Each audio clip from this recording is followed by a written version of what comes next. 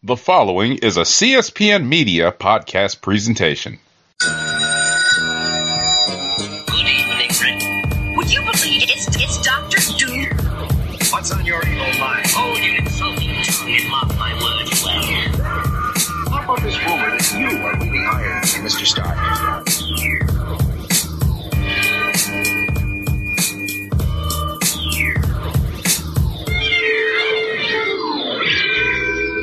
Hello, and welcome to another exciting episode of the Comic Book Chronicles.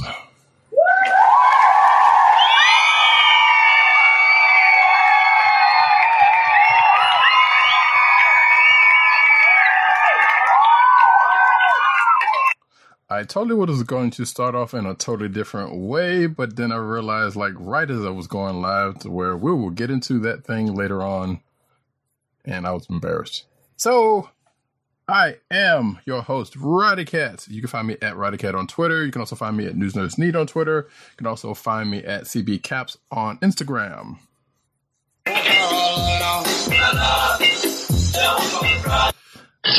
We gotta find a new sound clip for real.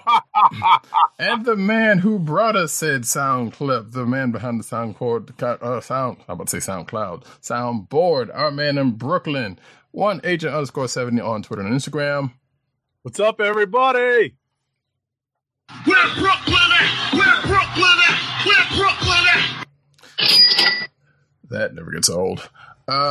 Who again is in the throes of sports ball, so if you hear any strange sound out of him outside of usual, you will know why. Yeah, all you owners of Patrick Mahomes and fantasy football, you have my sympathy right now. We are streaming live Thursday night.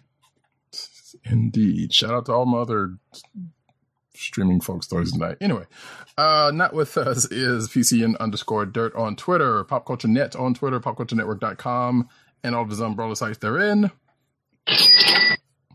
And, of course, the Osiris of this ish, Tim, DOGG98 on Twitter, The Click Nation on Twitter, that's TheKliqNation, TheClickNation.com, and, and CB Cron on Twitter, and, of course, Comic Book Resources are over there writing his face off. And you can find this here podcast on, we hope for a long-term CSPN.us. Do it today. So yes, go there and find us and other fine programming of the podcasting sorts. You can also find this podcast on Google Play and Apple iTunes, aka Apple Podcasts. I don't know if they're still calling that iTunes. There's a big thing around that right now, but hey, whatever. You know what I'm talking about. Spotify and the Cold Slither Podcast Network's SoundCloud page. And without further ado, we shall get into the books of the week, starting with X-Men #1. The reign of Hickman has started in earnest. Right. And essentially, this #1 issue kind of presumes you've read all of House of X and Powers of 10. And if you haven't, what is wrong with you? Because it literally picks up right where we left off in those two twin miniseries. So it serves as a decent jumping on point for a brand new reader who's completely... despite what Roddy Cat said, there's always going to be somebody that doesn't read those precursor miniseries. Well, and that's true. Wants to pick up a #1. I mean, but also those people are probably not caring that much about X-Men to read it, I would suspect. That's true enough, given the reception that the two miniseries received. But in any event, Hickman does do a decent amount of setup in this. He does establish kind of the status quo for the X-Men, but we also dive right into the action, which, as I mentioned before, is a direct continuation of the events in the House of X and Powers of 10 miniseries. Right. We're pretty much seeing the aftermath of a particular mission from that miniseries, and I didn't think about it until that happened. I was like, oh, right. This is the end of that mission from the other side of the coin, which was interesting to see. But it also sets up something that's clearly going to be brought up probably within this arc, within the next two arcs. I know Hickman, I think he said that up until issue 12 seems like it's going to be out on time, like it's supposed to. So I'm assuming that's probably inferring something else. Also with the other slate of books that are coming. I gotcha. I was about to say that's also a direct shot at Doomsday Clock. Oh no! Shots fired! That would be very funny if it actually is that. I'm just joking. But you might. I mean, hey, you may or may not be joking. This is like we don't know. Like I doubt. Yeah, despite the fact that I'm joking, we don't know, right? Right. Yeah. Like I certainly don't think Hickman's worried about Doomsday Clock at this or any particular moment, but that would be some funny mess if it was. Like, just a nice little shot. But yeah, so that being the case, this first issue pretty much starts, you might as well say, I guess, is it year 10, I guess? This is technically year 10, which is the present. Yeah, I believe it's 10, yeah. Yeah. And so this takes place during, like, if you have read House and Powers, then you kind of know this was one of the timelines that was brought up a good bit. Like I said, especially with one particular mission that this is coming off after. So therefore, this is that timeline, which still weird in the whole the big Marvel, the whole universe of Marvel, because like pretty much everything that's happened has been going on while whatever else is going on in the Marvel universe, right? Connected or not, So, which obviously, when they did, before going into this, nobody could really. There's not a whole lot folks could do. Like they could probably use some characters here and there, or kind of allude to it, but not say anything, fully about it until this moment. So now you will probably start to see other books. We can assume other books will probably mention a little bit more about what's the state of mutant kind. Right. It's pretty much Wolverine. Wolverine could be anywhere. But there's that. But Storm is also showing up in like Black Panther. Oh, that's right. Yeah. That's right. That's true. But outside of that, it hasn't been really that much. That many folks showing up outside of here. So, but that being said, so the weird thing about this book is like that whole, it establishes where we are, which we I guess you could say you already knew, but it also shows us one particular family, because technically our family, and that's the weird part about it, because like that family in itself has a lot of branches on that family tree and even relations. Mm-hmm. And one of those relations was just mentioned that apparently is not necessarily directly family that we know of at this point, but was invited to the cookout, as they say, regardless. And that. Oh, you mean Wolverine? Yes. Yeah, I thought that was a pretty interesting inclusion into the what is known as, and I'll ring the spoiler bell real quick, so just so that we'll still skirt around most of the big spoilery things, but it's worth mentioning here. So I'm going to ring the bell in 3, 2, 1. So yeah, it's called the Summers Habitat. This particular corner of the habitat area. They've actually opened up a small Krakoan habitat on the blue area of the moon. Very Inhumans like. Yeah, somebody's got to use it. And so I don't think the Inhumans are there now. So no. I mean, I don't think anybody's there now. Well, actually, I take it back, because didn't like whatever Nick Fury is now, he's supposed to be there. Oh, that's true. Yeah, but outside of that, there's nobody else has been there. That's true. Which also, I see that coming into play. I don't know. It's weird. The X-Men like to put themselves, as much as they try to keep themselves out of harm's way, they put themselves in it just as much, because knowing the other factors that are still in play in the universe at large against them now, that are out in space also, that kind of opens up something, if they ever get found, which I can't see how they wouldn't at this point get found, and that's going to get attacked or something at some point.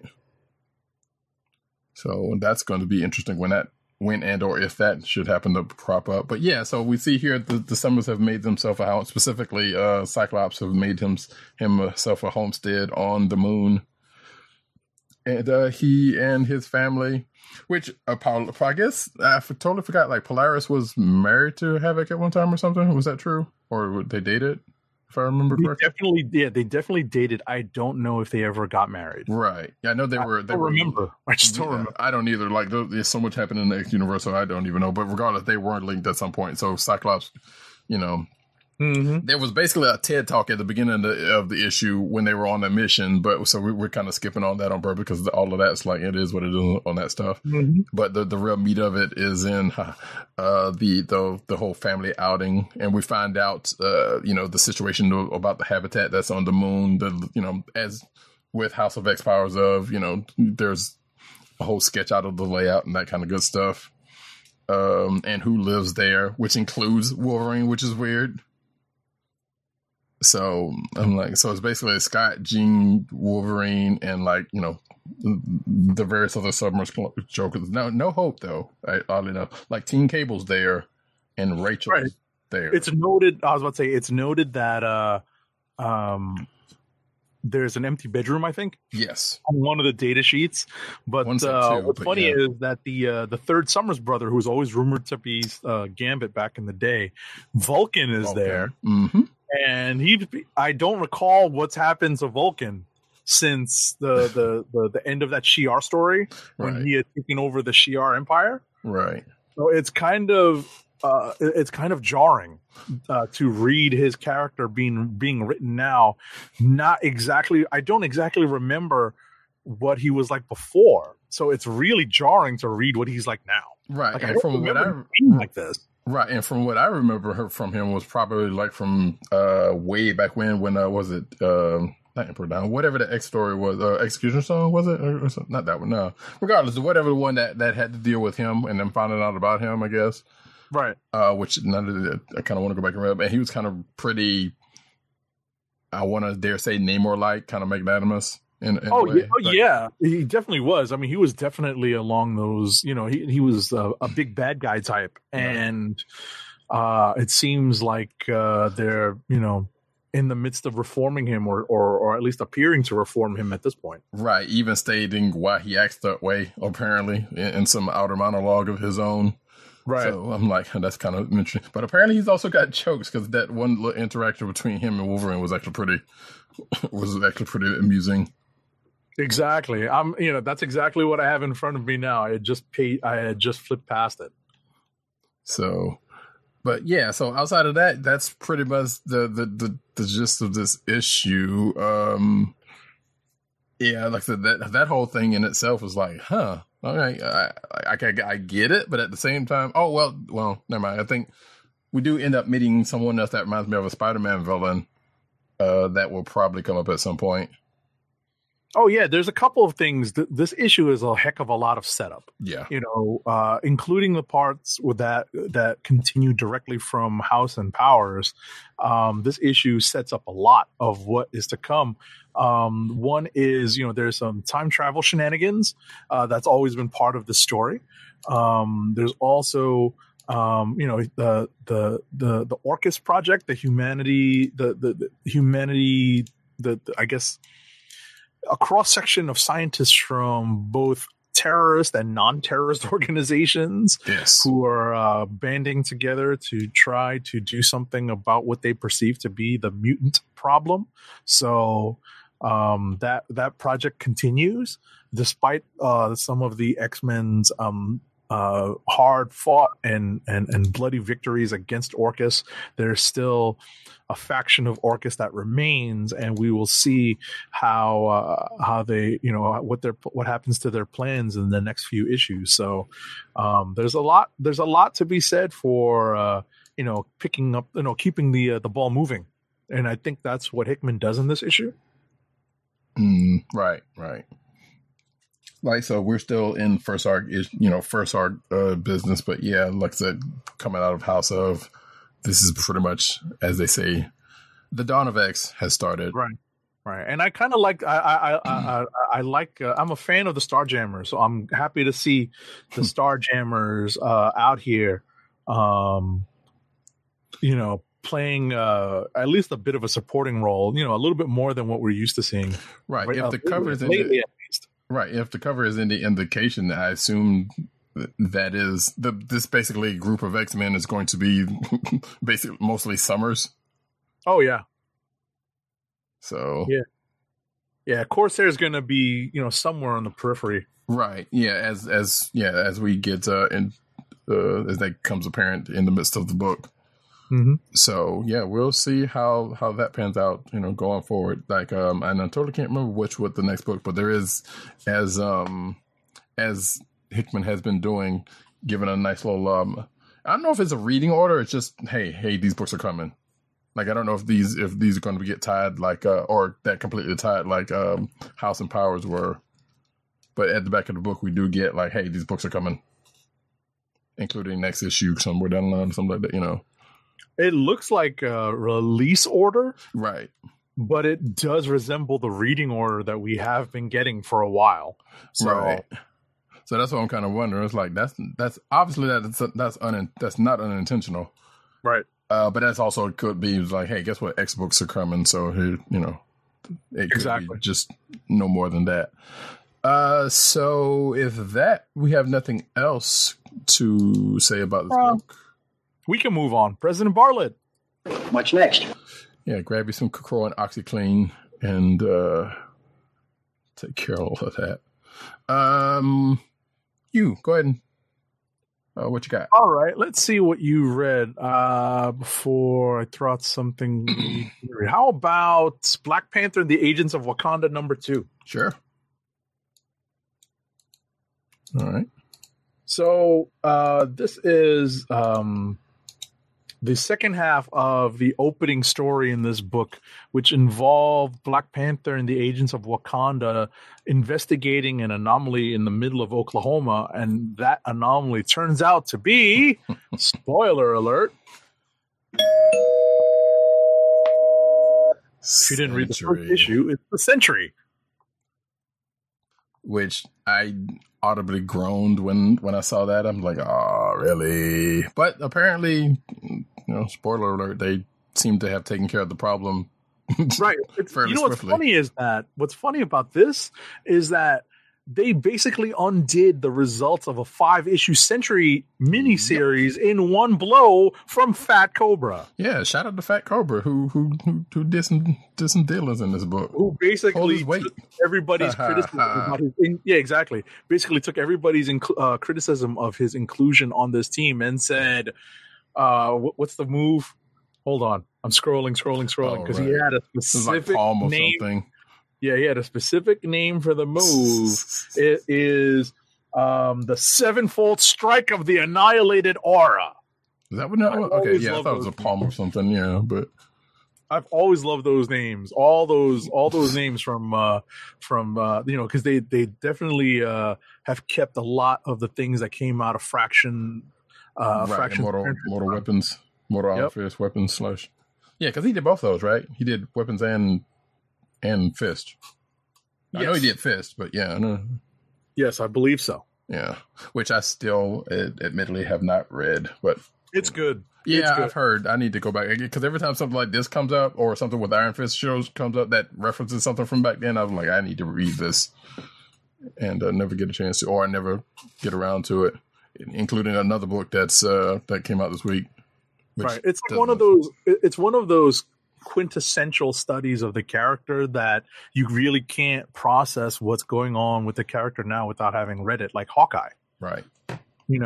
Like if you didn't read Fraction and Aja's Hawkeye, it's kind of hard to, right? But it's kind of hard to understand where Hawkeye is now. Right. So, which and Fraction's got a book out this week also that we will be mentioning. Not sure if it's going to go as far as he did with those other two characters, but we'll see. But yeah, outside of that, there's really not much to it. They call in some backup, in the form of a hammer. Mm-hmm. But ultimately, Fat Cobra is the one who gets the last blow in. Right. I was going to say it's an Avengers reference, right? Yep. It's an Avengers movie reference.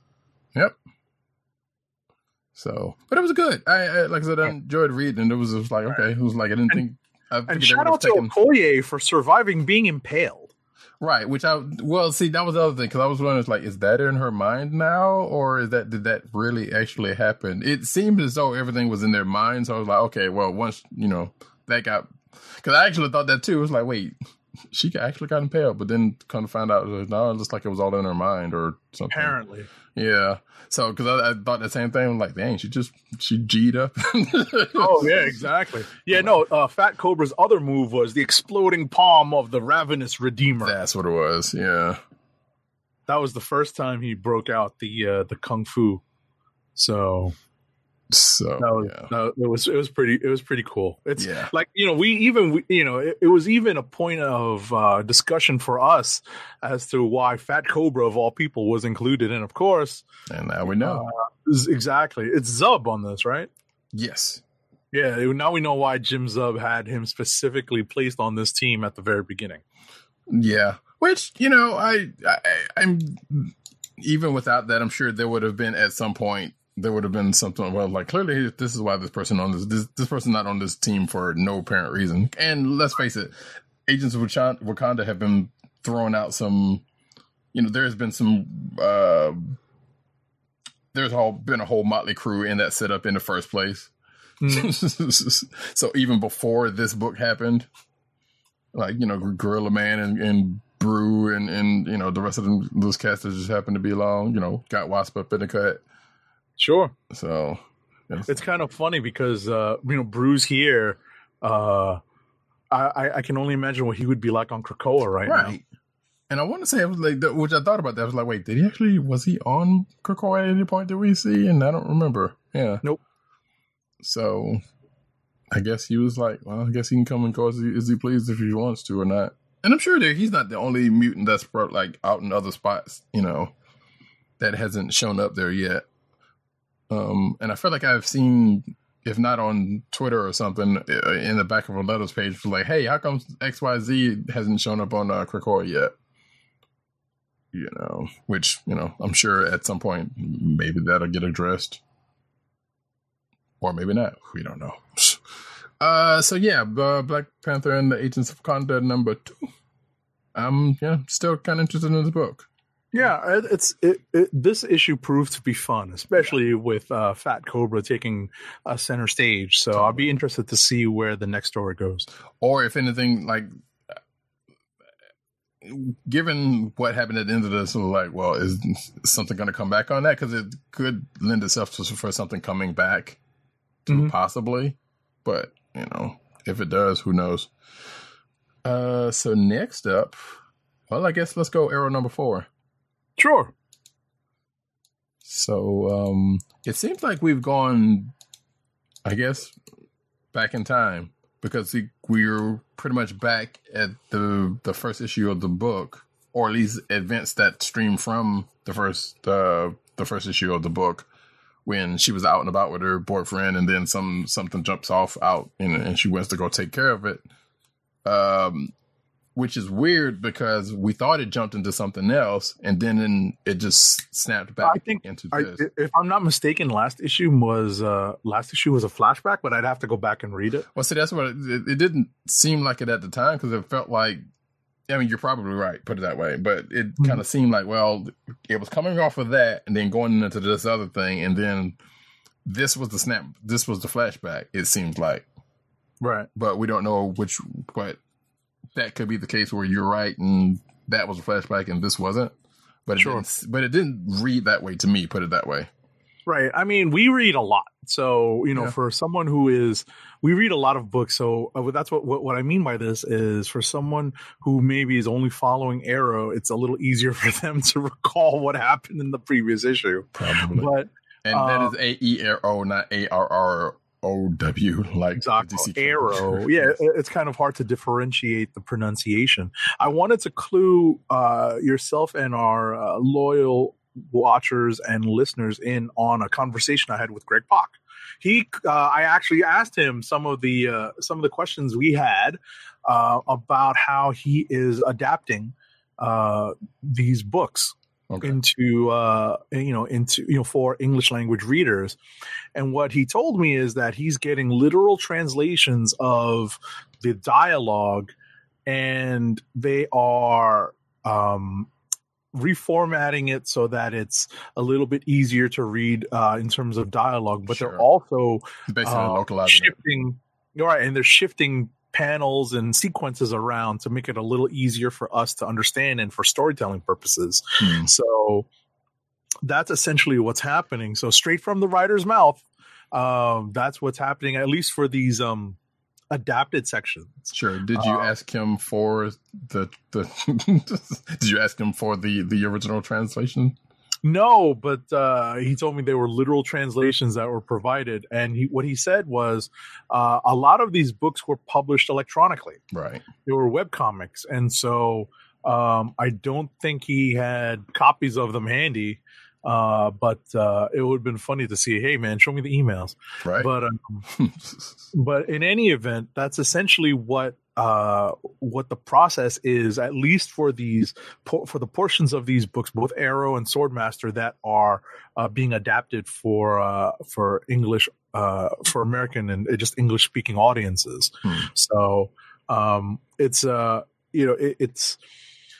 proven to be at least, with regards to the sequence in this story, a little confusing, but like we said, it's probably because we just don't remember the events of the previous issues that well. Right. Maybe. If we had a chance to maybe pull up issue number 3, we might have better luck. Well, but I can, but I'm not going to do that. Right. But in any event, I think this is the stronger of the two series that we've gotten so far, the solo series. Between this and Swordmaster, and everything from the presentation to the art to the characterization. Yeah, even the backup stories have been pretty good with Pac and Alyssa Wong apparently writing that.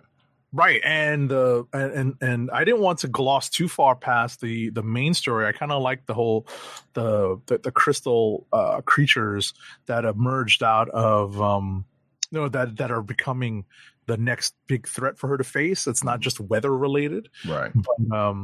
But yeah, jumping to the backup story. Before you, but that may or may not have anything to do with that said what we thought to be a flashback or whatever in the last issue or the last couple of issues rather.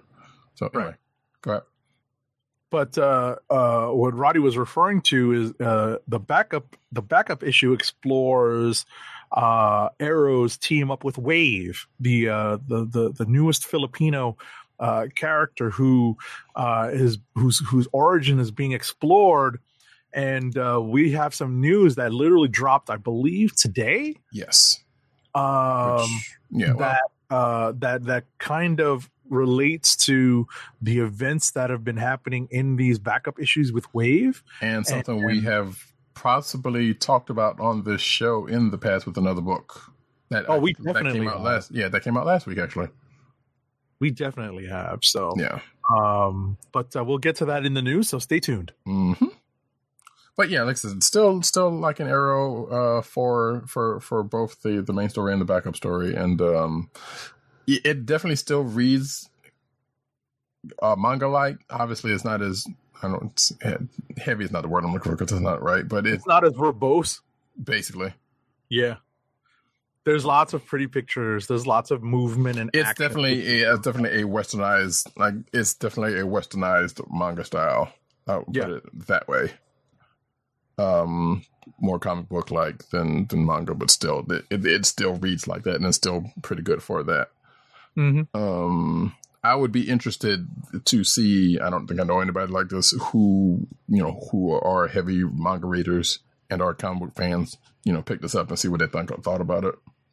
Right, because Roddy may be more of a practiced manga reader than I am, but.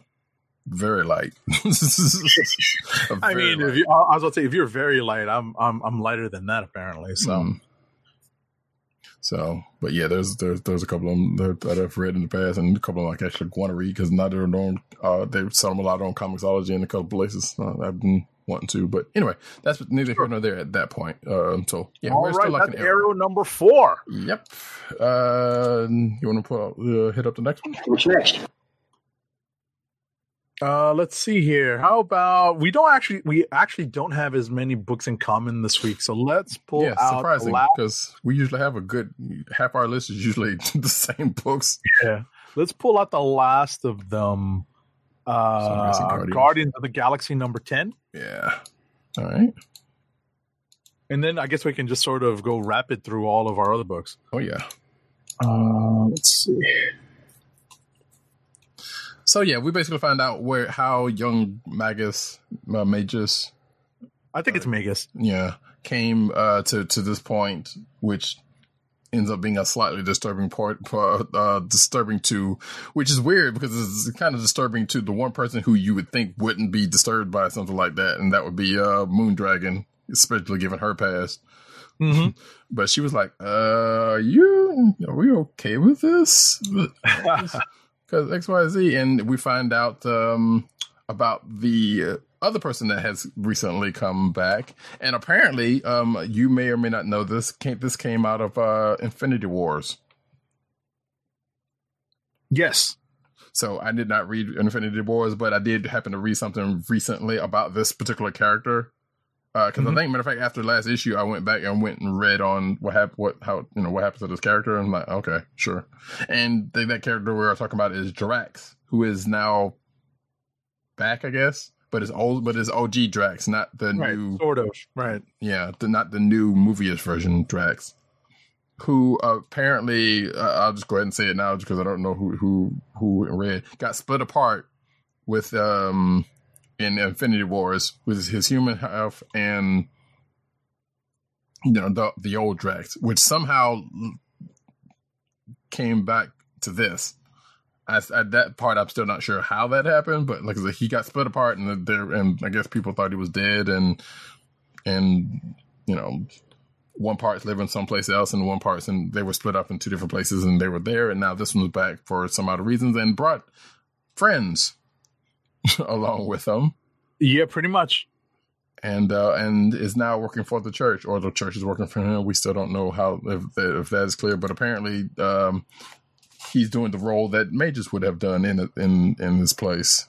And the church is referring to as the Universal Church of Truth, the big galactic church. Yes, that has constantly been a thorn in several heroes' sides over the past several years in the Marvel Universe. Or you can take any church for that. I'm just kidding. I'm just joking. Yeah. But no. I was about to say I'm ducking and covering. That lightning strike will travel through the electrical system. I'm good, baby. You know what I'm saying? But nah, the Universal Church definitely who has come back into existence. Guardians fans of a certain vintage would know that name and know their impact on the cosmic universe, cosmic Marvel universe. So, but yeah, so we found out about how those people came out, and we also found out that apparently Rocket is not as in good a shape as we knew he wasn't in good shape, but he apparently is. It's deteriorating. Yes, it's in worse shape than we knew. Right, because that big mech, worse. Yeah, that big mech that he has is doing more than just being big bad and weapons and Gundam like. Yes, exactly. So apparently there's some. It's a mix of. What's funny is that this rendition in this issue looks a little bit more Robotech. Yeah, just a little. I can see it. Yeah. Just because because the similar Gundam design and the Robotech design that is also similar to this definitely one part played off the other at some point in time anyway. So I'm sure who's Donna Case's writing this was like, hey, yeah, make it like those. Mm-hmm. So, which hey, I appreciate because I like Gundam more than Robotech, but regardless, hey, giant mechs also always awesome. Yes, that's one of the reasons why one of the few. Anime series that I constantly try to catch up on because I love the mecha. Mm-hmm. So you may want to try out SSSS Gridman. But we'll talk about that later. Somebody out there is like, yes. All right. But anyway, it's not necessarily it's more Ultraman-ish type, but regardless, there's big giant mecha in it. Anyway. back to Guardians. So yeah, so with that, we see Rocket and crew go to rescue Quill and the rest of them from the church, from the Universal Church. And Rocket, in true, one would say almost MCU style, makes an entrance, as he tends to do. Sure. Which like the kind of, I don't think he ever did that in the MCU like this, but nevertheless, there were still shades of, especially how he was talking. That just kind of reminded me of that, and the interest was grand as it tended to be. So there was a showdown between Rocket and crew and the church and the Draxes that are coming up in the next issue, along with young mages. Yeah, this was a nice. This issue did a very good job of moving things along. Mm-hmm. So, not that it was stagnant over the last couple of issues, but in the mission to retrieve Rocket, we kind of lost a little bit of track of what was going on with Star-Lord and his father Jason of Spartax at the church. But now things are moving along briskly in this issue, so we will see what happens in the next issue. It's we've gotten some news as to the future of the series, so which we talked about some of last week. So right, actually, so we did talk about last week, not even some of, but right, and we are at issue 10, so we are halfway there. Mm-hmm. So yeah, Donny Cates, no stranger to write, and second to like Ed Brisson writing real action-packed type books. Right. So this was that. So I guess we are ready to go rapid fire. All right, I will spin it up.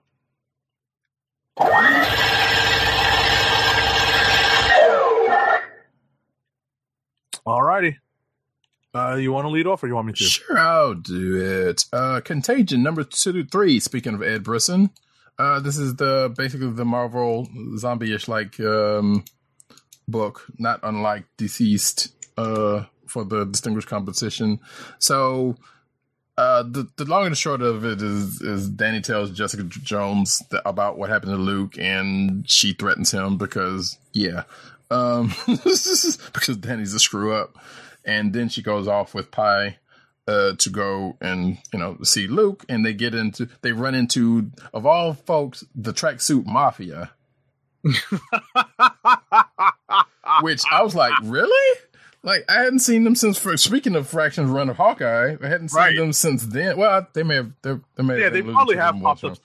Right. So runs into them, and they take care of that, and then they see about Luke, and then a bunch of other street level heroes and anti-heroes show up. Most notably, ones you would expect to show up at something like this. Because I think Brisson and folks said that this was going to be like a street level event anyway. And on the other side of it, like the Avengers are around, but they're kind of running back up, and because they don't, this all started with Ben Grimm and the Fantastic Four, who most of the Fantastic Four got consumed, I guess you could say, by this fungus thing, which apparently is a real thing, as we will find out later on in the news. So it's Ben Grimm being the bigger of the heroes in this book, and the rest of the street level cast, because like most of the bigger level folks, like Doctor Strange and stuff, got taken out, and they're and Danny ends up going to another throwback to David F. Walker and Sanford Green's Power Man and Iron Fist book, which was funny, for some magic help, they was it the whatchamacallit,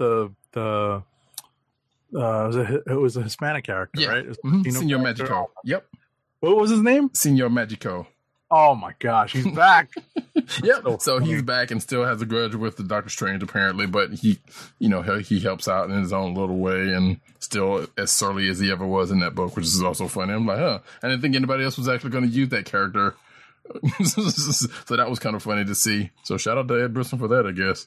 But yeah, outside of that, like I said, we get kind of more on that stuff, and let's wait. Sooner or later, we'll get a Marvel Legends. But anyway, yeah, that would be some funny mess if we end up doing that. And so yeah, like I said, outside of that, a whole bunch of other a good load of other street level characters end up showing up.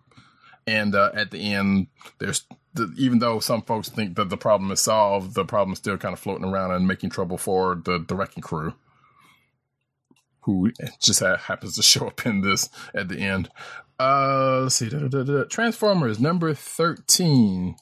So last issue, Megatron unveiled the new Ascenticons symbol, which is, as I said then, the very, very, very familiar symbol that we know them under another name for. In this issue, we see folks get branded with said new symbol, including one Bumblebee, who was apparently undercover, and not very well undercover because he's not, he's supposed to be stealthily working his way around, and he's not doing all that great in some cases. But there's some things going on, within the Ascenticons and, on the bigger picture, which I know Megatron, who has not shown up in this issue, has something to do with. But, and we also see, Sentinel Prime, who's like the head of the Autobots or basically the head of Cybertron, get filled into what's going on. And that causes more chaos because he wants some heads busted. But yeah, it's starting to cement more as to where this book is, taking place, because it kind of took me a minute to try to figure out whether it was indeed in the past or if it was like some alternate, some retelling, or like after the last set of books. Mm-hmm. But it seems to be more apparent given, the last few issues, and like I said, a very familiar symbol showing up for the groups.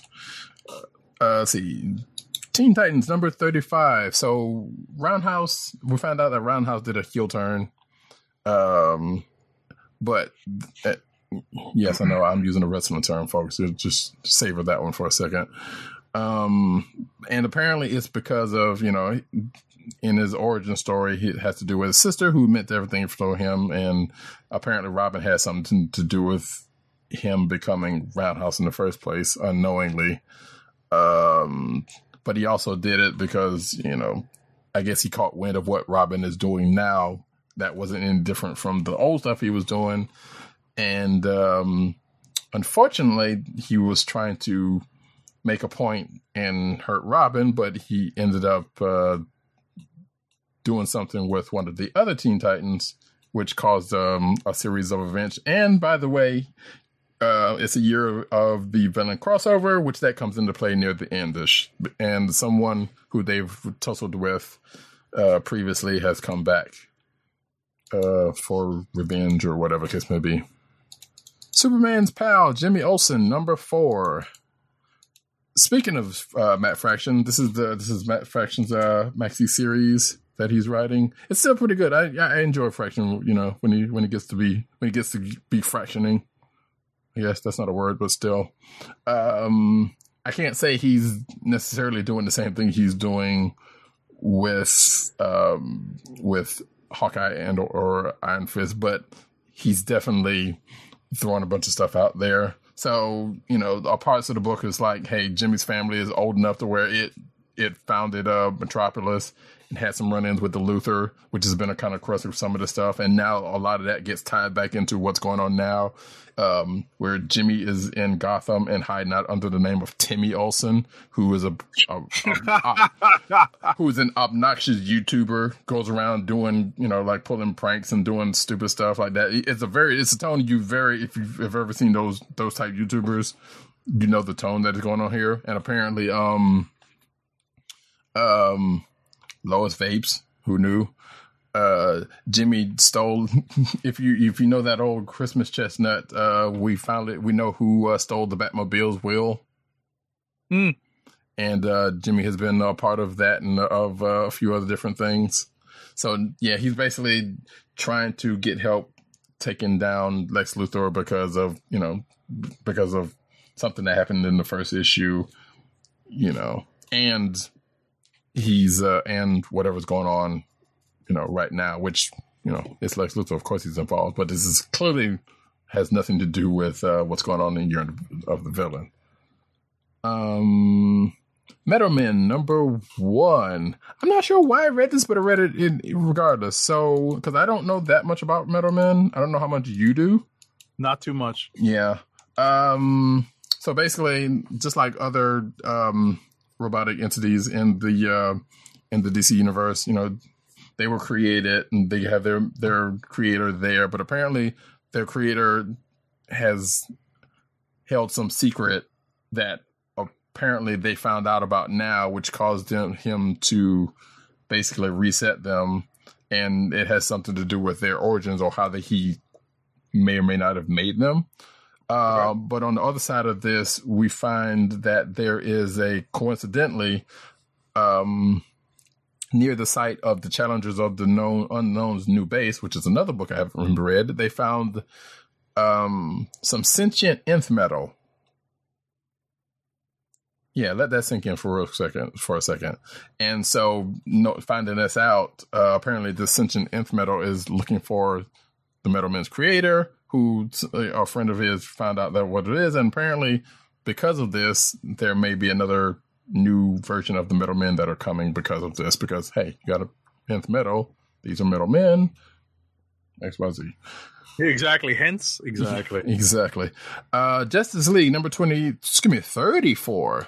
I know Agent 70 hasn't read this, so I won't go into too many spoilers. But stuff still going on. Stuff that's still kind of confusing, as per Matt Wang. I definitely sympathize a little bit, and this one's relatively straightforward. Relatively straightforward. It's saying a lot for this book, but yeah, this was saying there's a lot of action.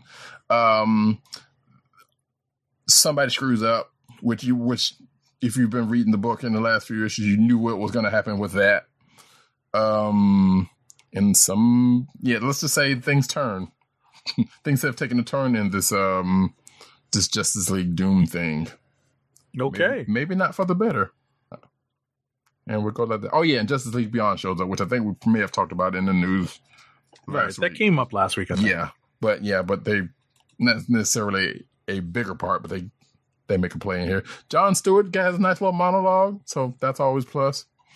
But yeah, it's good. It was pretty decent read though. Like I said,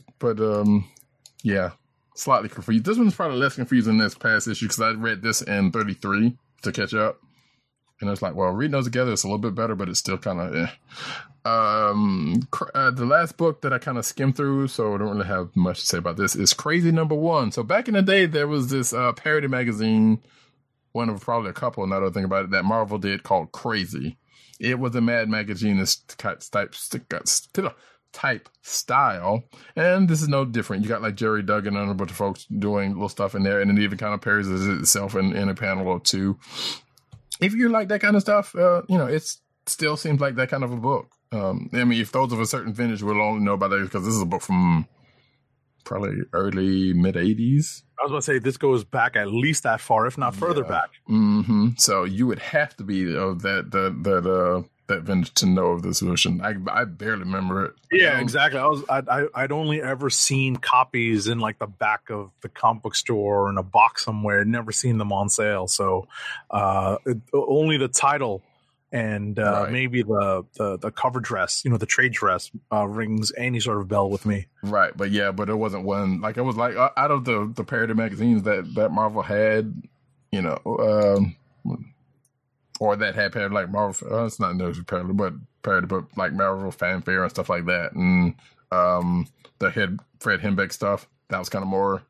Right, I was gonna say not necessarily fanfare, but more like what the and that kind of stuff. Yeah, also, yeah. Exactly. But so like I said, if you're interested in like I said, it's a Mad Magazine stylish book, then give it a shot. Fanfare was like a deluxe type, right? Like a premiere type, like a kind of a digest. Exactly. Yeah. Well, no, like I know if I remember, Fanfare had like a couple of really good stories, but they were on like Baxter type paper. Sure. Back when that was a thing, like you had to pay a little bit extra for it. There's like a big Black Widow story in there that has gone up in value because of the movie. Because I think there might be some characters that come out of that are going to be used in the upcoming movie. But it wasn't necessarily like what Presents is doing now, though, right? No. It was more of a prestige type thing. Right. So that's what I meant. That's what I was getting at. It's more of a prestigious type publication. Right. Yeah. I mean, I just wanted to clarify for folks to be like, well, Yeah. that no Marvel Comics Presents is out now, which is still another old book that they just happen to bring back. But okay, Right. cool. Right. Yeah, I was gonna say Presents is more of a like ongoing anthology. Right. So, but all right. So it's my turn for rapid fire. Let me load the clip and let it go. Batman number 81. This is the latest chapter in Batman's quest to retake Gotham City. In this, I needed to actually catch up on this series. It's funny. This is one of two books out this week that have art by John Romita Jr. In the book. He's become a DC mainstay. I believe he's exclusive to them nowadays. But it's funny that you can actually tell when he has more time to work on a book because, in keeping with the monthly schedule, there's obviously moments where Romita Jr. Romita Jr. is a little bit more than he should, and some people kind of get turned off by some of the way, by the way he draws some things, especially characters and faces. But he does a good job in keeping up in this.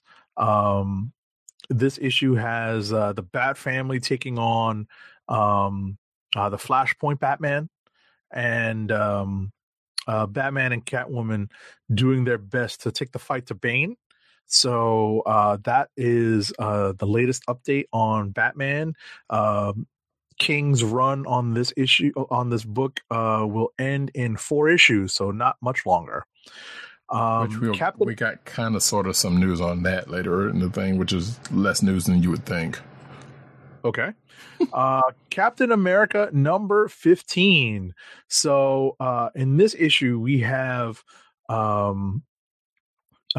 Cap and the Daughters of Liberty, continuing their fight against the latest incarnation of the Watchdogs, and it's pretty fun. It is an interesting read, to say the least, because there is some intrigue behind the daughters. They are keeping something from Cap. We know what it is. The readers know what it is, but Cap is going to be slowly led down this path to figure out who is the. And here's a minor spoiler, but it was revealed, I believe, like 2 issues ago, that there is a mystery operative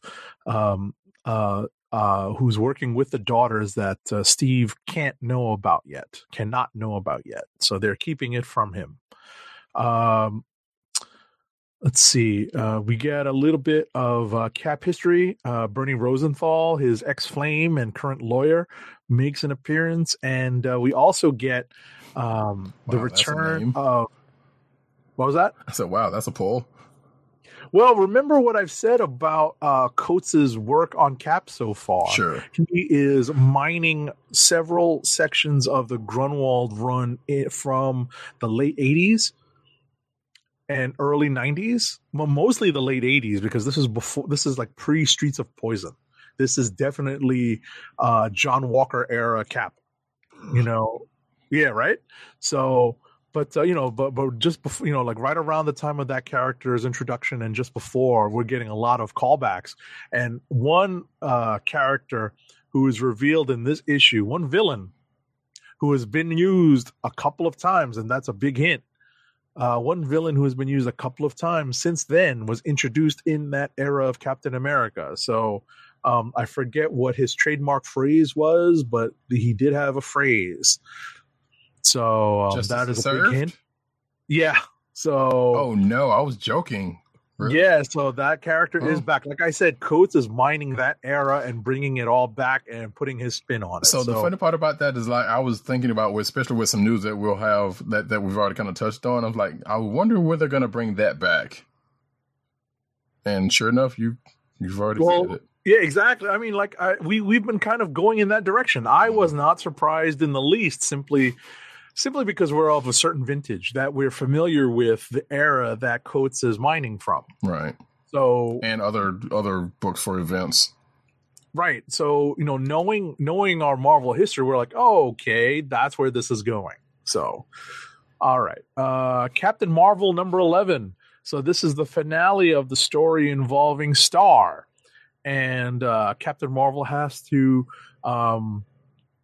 defeat Star in a relatively unique way, but she also does it on camera. And a lot of the bad press that she had gotten in recent times may be turning in her favor because of the way that Cap takes down the Star character. But at the end of this book, the Star character, who is going to be leading her own series, that's part of the news that's going to be. Yeah, apparently they're trying to make her a thing. Right. And one of the reasons why they're going to make her a thing comes out of Infinity Wars. Yep. So that's that.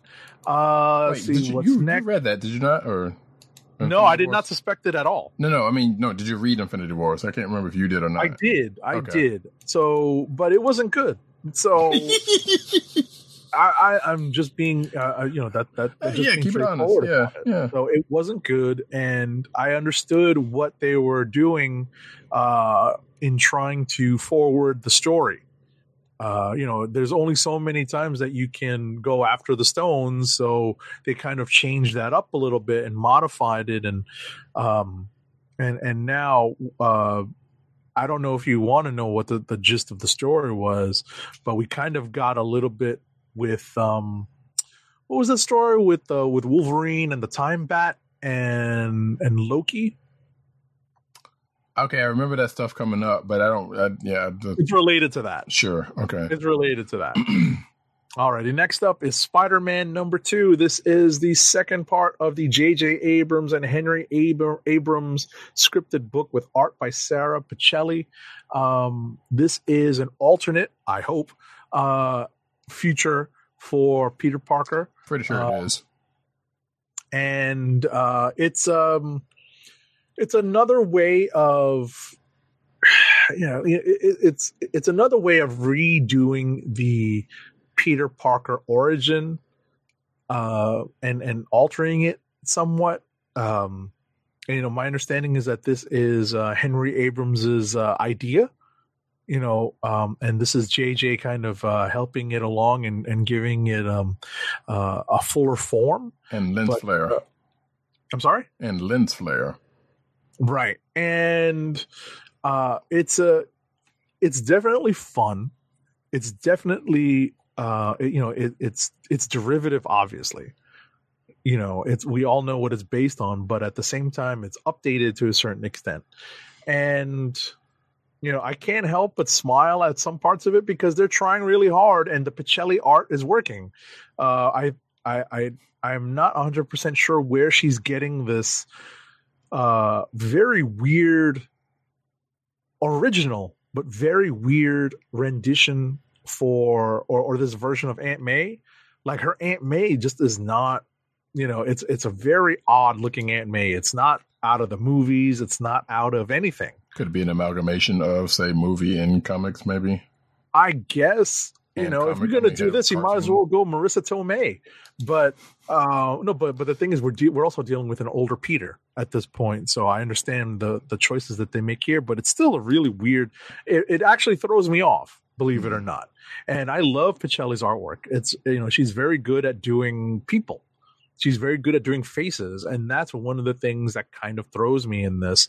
I'm still very critical of the coloring in this. It's not as bad as the first issue, though.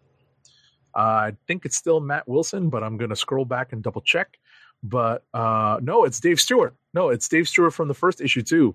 Very flat colors, not very just. It makes it very difficult to look at the art. And I'm a big fan of Pichelli's art.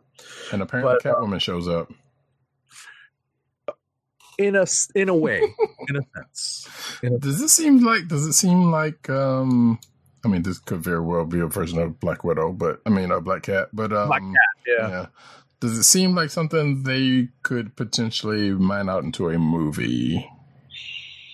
As a possible future, I mean, they've already established that in Spider-Verse. If there's anything, what's funny is that as much as I'm not a fan of the whole multiverse story stuff, especially with the way DC has kind of done it to death, in Marvel, they've done it, but it's always been on the periphery up until Spider-Verse. Once they did Spider-Verse, it became a really big part of the regular Marvel canon, and now they're sort of letting it stay in the Spider section of the universe, right. And it's interesting to see. It will be interesting to see if they decide to. Like you said, make this particular version a movie, especially given Abrams's clout in Hollywood. Right. Some would say that like Exiles, like granted you have to be a particular vintage for that, but Exiles and maybe Secret Wars kind of lend it to some of the multiversal stuff kind of coming front and center. Right. Also. Right. But I didn't really read Exiles too much. I always thought it because remember the big multiverse story was Age of Apocalypse. That was like the big Marvel, that was obviously well after DC's, DC had to have a crisis just to help fix the different multiverses. Kind of House of X would kind of roll into that maybe possibly, but that only was like. But I'm thinking whatchamacallit. But I'm thinking just historically, right? Yeah, right. Just historically, I think Age of Apocalypse is the first one I can remember. True. For the Marvel universe. Obviously, we've dealt with some futures like with the original Guardians concept. Mm-hmm. That's supposed to be from a far distant future. Yep. But in any event, I wouldn't be surprised to see if they decided to convert this into a movie, as I mentioned before, like a possible future for Spider-Man.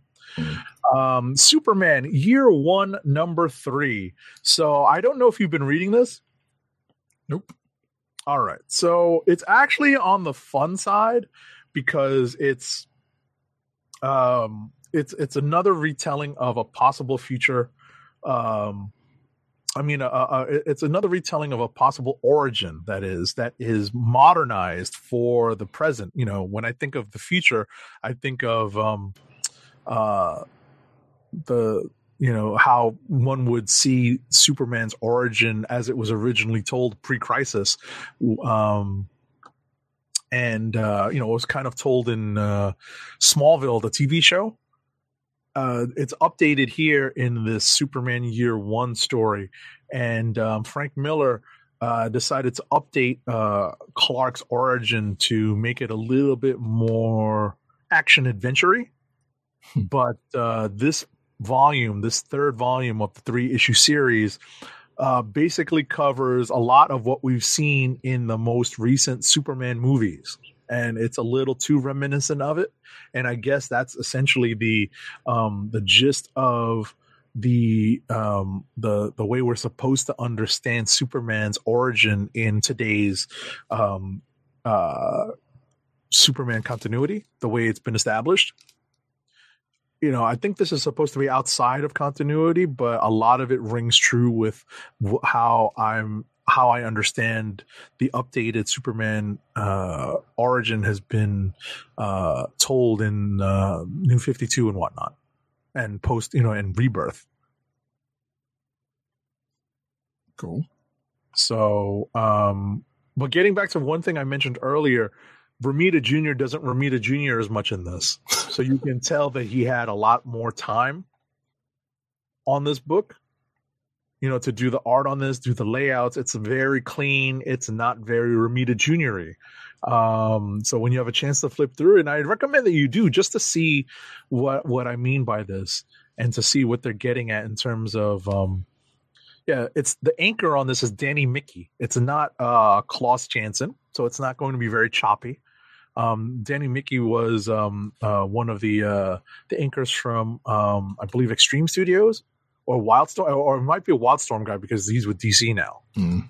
So the work is very, very clean. and the colors definitely complement the clean lines and the clean backgrounds in this book. So as I mentioned earlier, you can definitely tell that Romita Jr. had time on this and didn't really have a chance to Romita Jr. the book. And those of us who know his art understand what I mean by that. Oh, yeah. And you will see also hints of some of the events of the movies, unfortunately, as I mentioned earlier, as you progress through the pages of this book. Let's see. The next book I've got is Superman Smashes the Klan #1. This is by Jean Luen Yang. This is, speaking of kind of a version of the Superman origin, this one actually, being out of continuity, goes all the way back to the original, I guess, pre-crisis way of telling Superman's origin because of the timeline that's established. We're going all the way back into the 20s, when Clark initially lands. So that's sort of the timeline that we're dealing with. Okay. It's it's a pretty interesting read. It centers around a Chinese American family that moves from the metropolis Chinatown into the suburbs, and the racism that they encounter once they move into the suburbs, and unfortunately the local chapter of the Klan, hence the title of the book. So this proves to be a pretty entertaining read, and it is obviously coming from, and telling a story like this, given the timeline from a point of view that we're not used to seeing, from an Asian American point of view, definitely lends to a unique story that we haven't yet seen when it comes to telling some of these more historically centered comic book stories. So the art by Gurihuru is cartoonish, but still very much on point. It's the storytelling is top notch. It may not be up your alley if you're looking for heavily rendered superhero art a la Barry Windsor Smith, and those of you who follow my Instagram know why I mentioned that. And but all in all, it was actually a pretty interesting read, and is up for is definitely a potential click of the week pick for me. Most recent, I will say before you go any further, Gurihiri was most recently on Unstoppable Wasp. If anyone read that, outside of me have read that book, so gotcha. Oh, and also we'll say that apparently Superman Returned is on Netflix. Yes, I did see that actually. I saw it when I was flipping through. Okay. Last book I kind of caught up on this over dinner tonight. Absolute Carnage. So why would you do that to yourself? This is listen. As a panel, the four of us actually like Donny Cates as a writer. This is true. That's why I'm willing to give this book, this event, an additional chance. Cates had some of the longest lines for autographs at New York Comic Con that I saw at his Artist Alley booth. And he's got a lot of fans, but obviously he's done a lot of work, so it's hard to tell what people were getting signed. Right. Former guest of the show, Donny Cates, by the way. It's true. What's disturbing to me, and I'm still having some problems with this, I think it's because I was not a fan of the Venom movie, is the continuing attempts at redemption for Eddie Brock. And this has been going on for a long time, ever since the whole Lethal Protector series, ever since they kind of stopped having Venom be, the I want brains symbiote. And and I've joked about it before how I believe it was last week's issue of Amazing Spider-Man where Spidey's not the star of his own issue of his own comic because the story still centers around Carnage and Venom. It essentially still applies in this issue. Brock is the star of this story, and the quest to stop Carnage from I guess bringing the symbiote god Null to Earth is continuing. Something happens in this issue where the Venom symbiote is taken off of the Hulk of all characters. But something happens so that Brock is not left completely defenseless at the end of the issue. So I don't want to spoil the entire thing, but ultimately, for fans of Venom, I know that Cates has converted a vast number of folks into fans who are picking up that Venom series. If you're a fan of that Venom series, you're going to enjoy this issue. And I think. Do you happen to know how many issues there are in this limited series? No, because there's like I was going to ask you, have you been reading like the side stuff? I want to say it might be 6, but I'm not entirely sure. Not really. 6. Actually, not really. I can find out real quick. Yeah, I mean, this is issue 4, so there's not going to be too much left. Yeah, because like I said, yeah, and there's been like a good clump of side stuff, including one with Miles that Solid in the Med wrote, and the Immortal Hulk and stuff like that. Like there's been one or two of those I've been reading because they've kind of touched on the main books. Mm-hmm. But outside okay, it's 5. Oh, okay, so this is the penultimate issue. We have one more. And I don't remember what episode that Donny Cates was on, but I'm fairly certain that was before he started getting a whole lot of work. I mean, not necessarily. Well, he was getting work then, but what I'm saying was like before he. He blew up with Thanos, right? So I want to say, we caught him early. And I'm scared because of us. That's all I'm saying. Exactly. That's not true, but hey, I'm gonna take it anyway. Exactly. No, we definitely caught him on the way up. So yes, but also we'll see if we can. We'll see if he big times us if we reach out. If we reach out to him now, right? I know, right?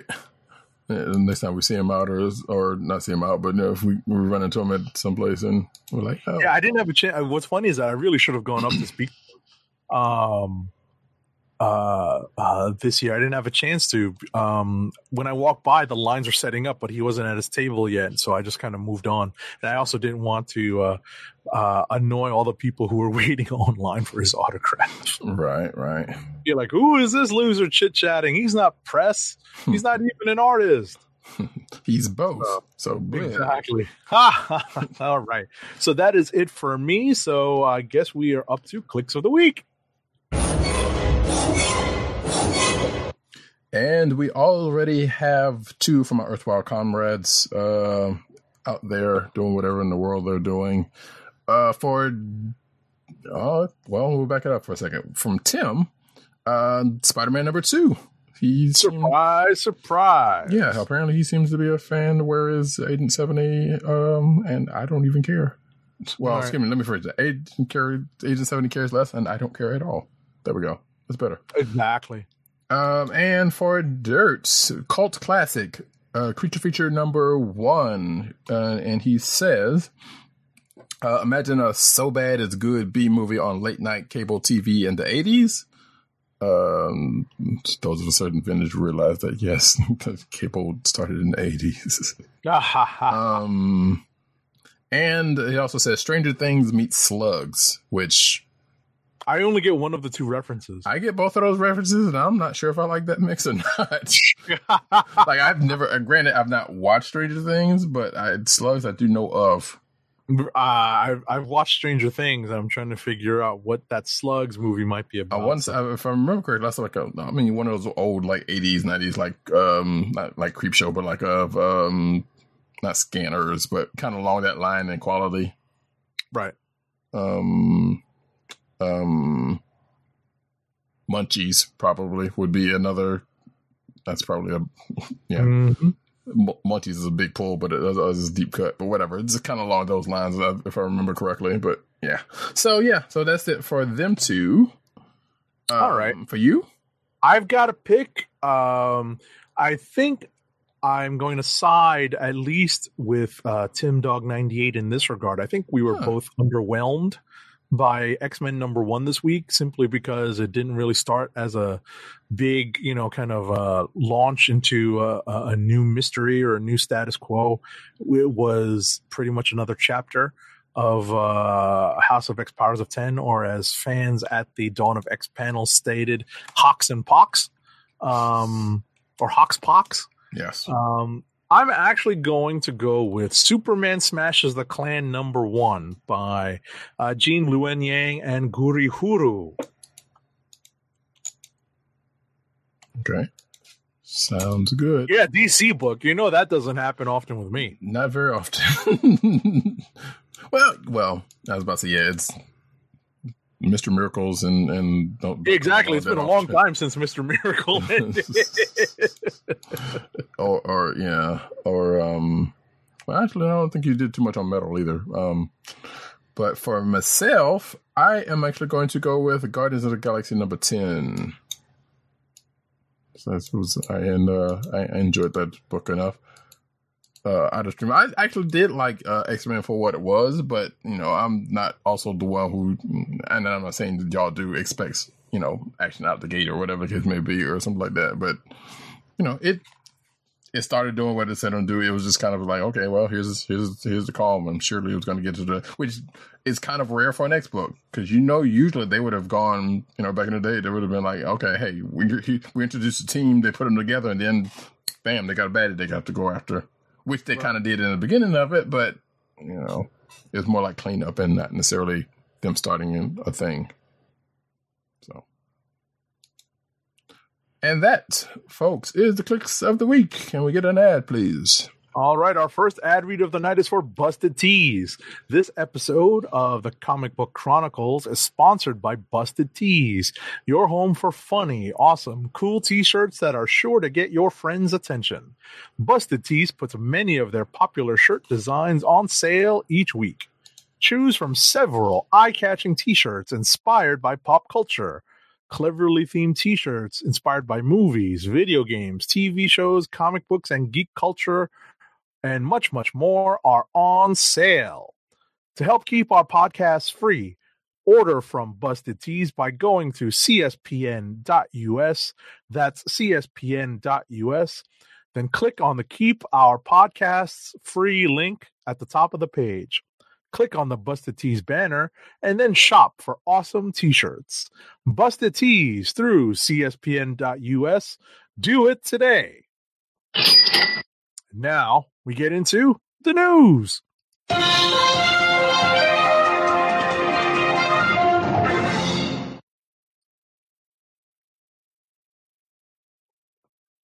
You're on mute, Roddy. I like how I had Guardians as a click and spent more time talking about X-Men, but that's kind of funny. Anywho, cinematic news. We start off as we tend to every week with Mark Ruffalo shares the cutest fan reaction to the Hulk's first smash, and very much it's been making the rounds on social media. If you haven't seen this by now, it's of. Did you skip over the Marvel's Eternals story? Did I? You know what? I might have. Hold on. It's okay. You can read that. I'll do the Marvel's Eternals one, and then we'll go back into regular. Oh yeah, order. I certainly did. Doggone it. Well, it was a story from last week anyway. So on the Twitters, Mark Ruffalo caught wind of a person's put their daughter's reaction to see Hulk smashing, I guess, and I'm assuming the first one, the first Avengers movie. Right. And it's very cute if you haven't seen it by now. But it is from the first Avengers movie. And he captioned it by saying, the secret way to stopping Dr. Banner from turning into the Hulk. And he has he had the tweet in question linked to it. It's very cute if you haven't seen it.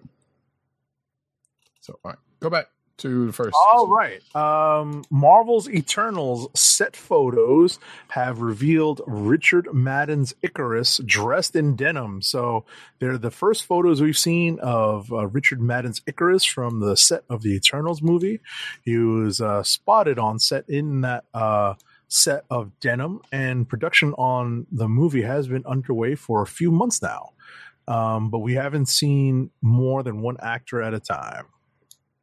Right, and I guess some people were saying that, which that doesn't seem why this would be the case, but he was in denim because I guess they were doing like some CG stuff.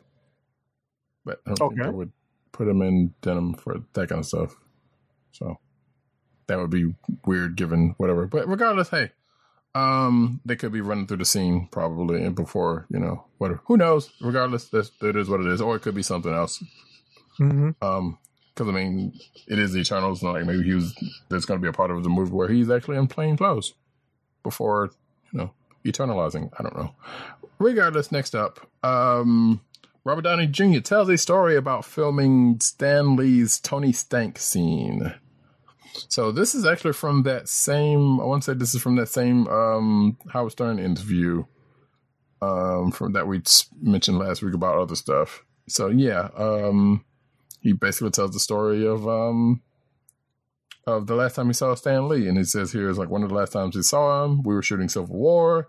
And in his cameo that day, he was, I think, a UPS delivery man. And he had a great line. He goes, that famous line of, And he says, that was the last time I saw him. And the craziest thing was, he says, he said on the first take, he nailed it. And then they go, all right, resetting, let's do it again. And yeah. And then, he says, I have a package for Robert. So basically he goofed the second one, but nailed the first take of that scene. So it was cute, I guess. And of course there's video of this, of the interview where he's talking about this. So you can go check that out if you are a person who likes Howard Stern, I guess. Yeah. Moving on. We've heard this before. There have been stories about Gwyneth Paltrow not knowing that she's appeared in movies with some of her Marvel co-stars. Specifically, she didn't know that she was in Far From Home, and she didn't recognize Bucky Barnes from A Hole in the Wall, apparently. Nor Samuel Jackson, which was the I think the story that we had on him. Or more recently, I think, with Sam Jackson. Mm-hmm.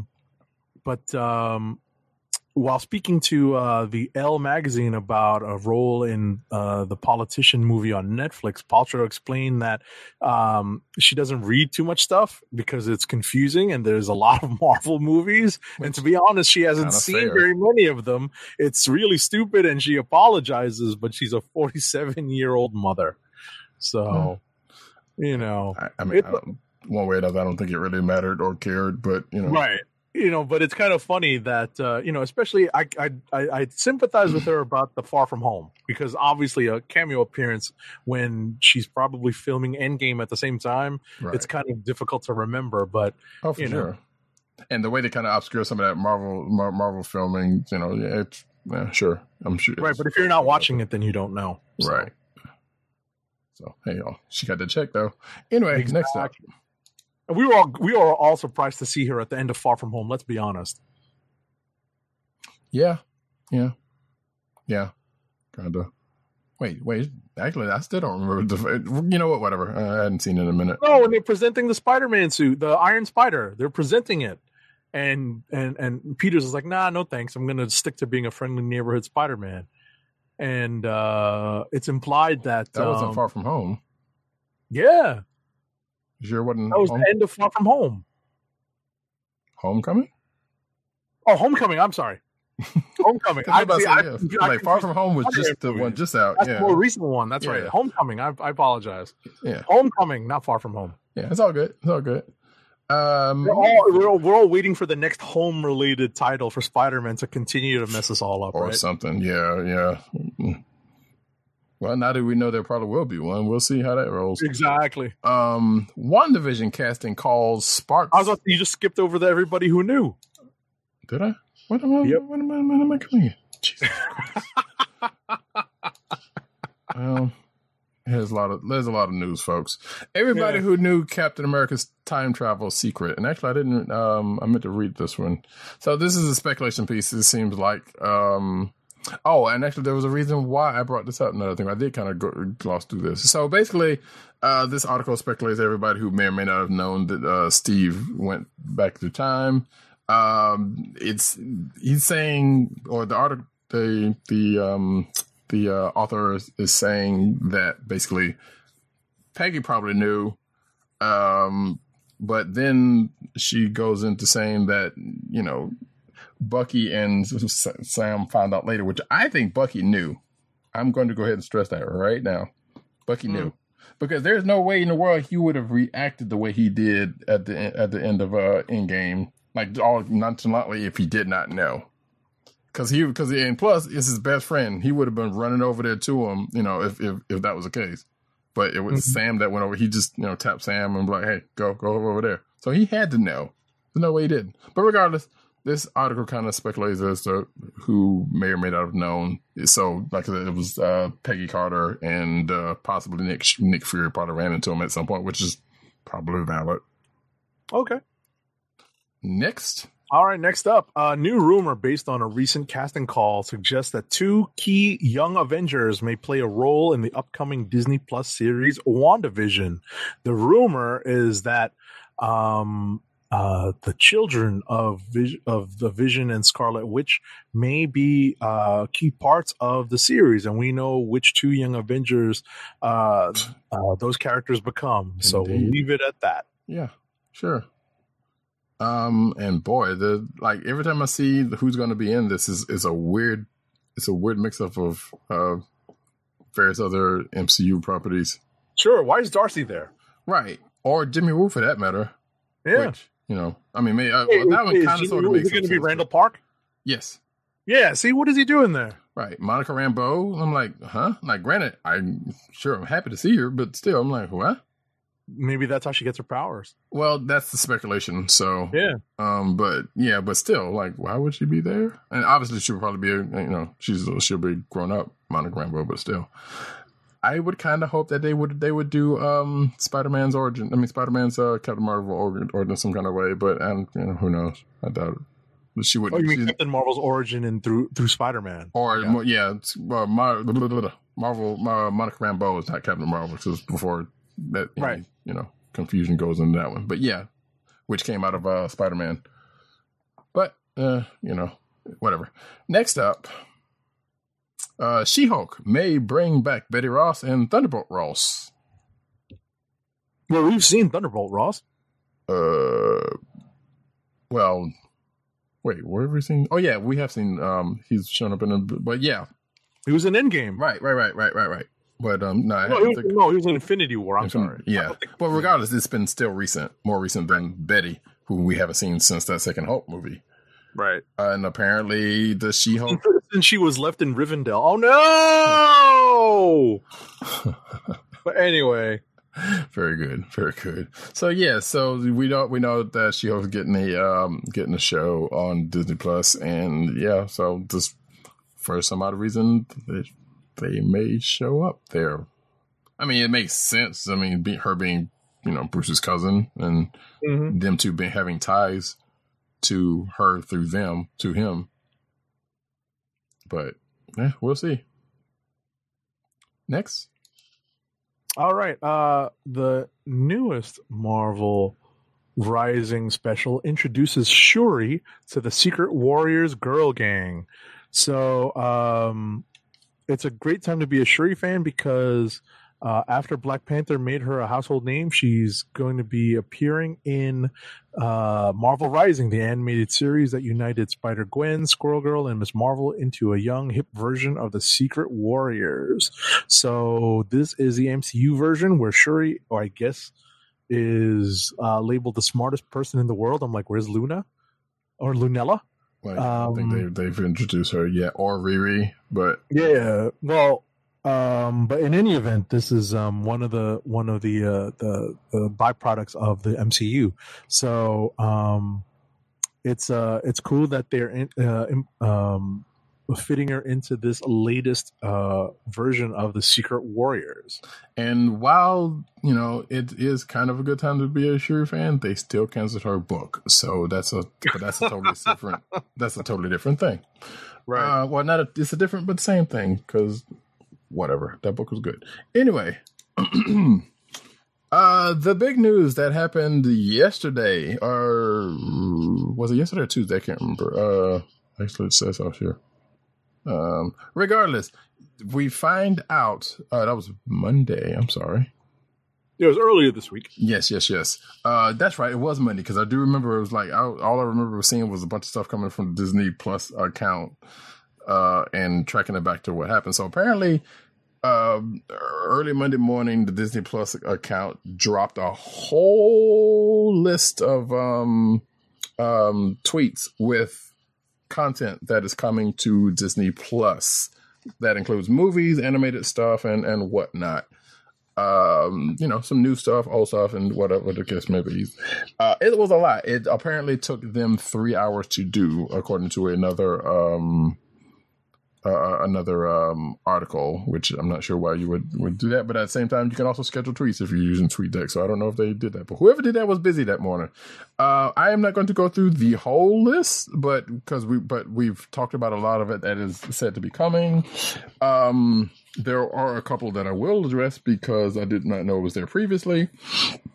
That was also on that ends up on that list, and that would be Avengers: Earth's Mightiest Heroes, which is one of my favorite animated shows. Awesome. Yes.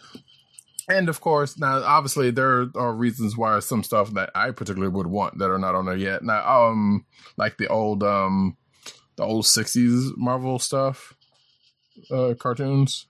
The Incredible Hulk from the 70s was not on that list, but that's probably licensing, whatever. But it's a bunch of Disney stuff, bunch of Pixar stuff. Not a whole. I mean, there's like 6 or 7 of the Marvel movies, and that gets explained to some more. But a lot of animated stuff that we've talked about before, including like the 90s stuff, like the 90s Iron Man, which might as well have been called ForceWorks. Spider-Woman from 79, obviously Spider-Man and Spider-Man is Amazing Friends, X-Men animated series, etc. And like I said, it was just a whole bunch of old Disney movies and stuff like that. Like I said, you can go through that DuckTales and the new and old DuckTales and a whole bunch of things. So the value is there if you want it, folks. That's all I can say. So next up. Alrighty, reviews.org is seeking up to 5 people to watch 30 Disney movies or shows upon the release of Disney Plus, Disney's new streaming service. If you're hired, applicants are going to receive $1,000, a year-long subscription for Disney Plus, and a Disney-themed movie watching kit that includes a blanket, cups, and a popcorn popper. Ooh. Good luck for those who want to enter. Oops, that was that one. So yeah, apparently they'll pay you $1,000 to watch 30 Disney movies in 30 days, which, some people will be doing that for funsies, I'm sure. Yeah, I was about to say that we're doing free. Yeah, once the service starts. But I'm like, and I saw this, and I'm like, what kind of popcorn popper? Is it an air popper or is it an oil popper? You're going to make a serious consideration of this. I mean, look, hey, $1,000 is more than I got. Exactly. So. It's definitely something. It's definitely something. But at the same time, it's like, But at the same time, the popcorn popper was because I really like popcorn, so it was like, sure. So, but yeah, so that's the thing. If you're interested, I don't know if they've hired on that, but hey, it's something to look into. Marvel promotes Kevin Feige to chief creative officer because water is wet. Listen, this is big news. It is. I mean, I didn't mean to say it as a quick. It definitely is. Yeah, it was funny that you can go through the story because I actually have some questions. Okay, so according to Deadline, Feige will now oversee the creative storytelling direction of not just the movies, but all TV, animation, and publishing efforts.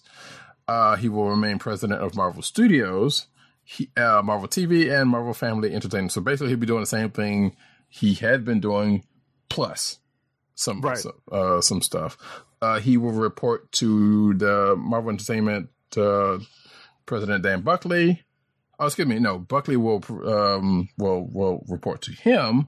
He will report to Ike Perlmutter. Sadly, who needs to get out of there. Quesada will, they basically go through the hierarchy of that, and to the people under him and who's reporting to who into this. Right, but Feige's basically the studio's man inside publishing. Right. So there's a couple of things that I'm wondering about. One, we know that essentially the TV section, the Marvel TV, has basically been engulfed by Marvel Studios, which is a good thing. Mhm. So that means we're going to get a much more unified vision about all these characters. And in the wake of the Netflix shows ending, I think the remaining shows, I think they've already acknowledged already in the MCU, Cloak and Dagger and the Runaways. Right. So we're just going to get, if not confirmation, we're going to have the understanding that yes, at some point we may actually see more of an involvement between those shows and the ones that are going to be on Disney Plus and in the movies. Right. It's the publishing that concerns me, because that's a lot of what we deal with as a show. And knowing that Feige is going to at least be overseeing, he may not have hands-on day-to-day stuff, but he's going to be overseeing and directing direction. He's going to be providing direction and possibly sitting in on those writers' retreats. Where they set the stage for an entire year's worth of publication at Marvel Comics and create those long crossovers and talk about the directions of the book so that things can be interwoven between stories. Mm-hmm. And I sincerely hope that he doesn't do too much to imprint. I mean, it's already happened. He doesn't do too much to imprint what's happened in the movies onto the publishing. But I suspect that may be just as much publishing doing that as much as he had any hand in it. I have a strange suspicion. Right, no, but but my point is I don't want him to be heavy-handed about it. I would agree. That's what I worry about. Yes. It's one thing for the writers on the publishing side to be like, oh, this is a good way to kind of streamline this character or to create a new facet for this character to work with and, kind of adapt some of the things that they see in the movies and put them into the comics. That's one thing. We've both applauded and bemoaned some of the choices they've made, but I would much rather not see Feige be heavy-handed about it. Right. Let them do their thing, and hopefully it's not too much. Exactly. Too much cross-pollination. Yeah. Well, not too much cross-pollination, but too much meddling in the publication side, because the publication, if I'm not mistaken, some of the writers are like, no, publication sets the stage for movies. Mm-hmm. That's the way it's gone. That's the way it has been, and it shouldn't be the other way around. Right. That's what Hickman himself had said not too long ago, specifically. But yeah, like that. Yeah, we will see. Hopefully, he will be hands off with that stuff and just like. So I kind of wonder. You said he would be in the publishing, the retreats. I'm kind of wondering about that. Like maybe they have I don't know if there's going to be like another.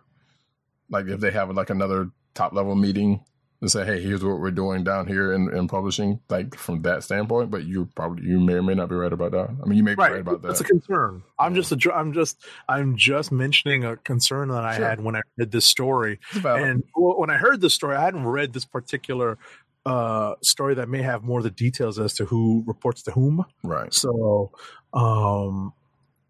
that I'll have to backtrack and check that out and see if my concerns are well founded. So the other little nugget from this is that apparently that Hellstrom series that was on also Hulu. On Hulu that was going ahead may be up in the air at this point. Okay. And following they canceled that Ghost Rider show, but now it's up in the air because it apparently says here that Variety reports that no decisions have been made regarding either current projects or those in development. Feige and his team are said to be evaluating all such projects on an individual basis going forward. But it seems like everything is already just out there. So, or maybe they'll do something. I mean, obviously, Agents of S.H.I.E.L.D. is kind of ending anyway, so that one is. Whatever. Right. It's more, it's more Hellstrom and it's more Runaways and Cloak and Dagger and stuff. Cloak and Dagger. I mean, Cloak and Dagger and Runaways are in production right now. Right. So whether or not these are the last seasons for the respective shows or they continue to become bigger parts of the MCU remains to be seen. Right, and some of the stuff that we've talked about in the past that they've been, trying to work on, basically. Right. So, but we'll find out. We'll see how that rolls going forward. Next up. All right. Hold on. I think this is mine now, right? Gambit. As expected, Channing Tatum's X-Men movie is basically dead. And you know what goes with that? I will believe it when when that card drops. Right. Well, actually, the former director basically said he hasn't heard an update since before the buyout. He thinks it's done, but obviously, as you said, we haven't heard confirmation. Right. I mean, they said a lot about the New Mutants movie that was kind of languishing for a minute, but yeah, that's supposedly still kind of on, I guess. Again, going back to that last article, we don't know. Exactly. That one's been kind of quiet. Although that one I think should be shortly from the last reports. That one should be not too far in coming out, but we'll see. Next up,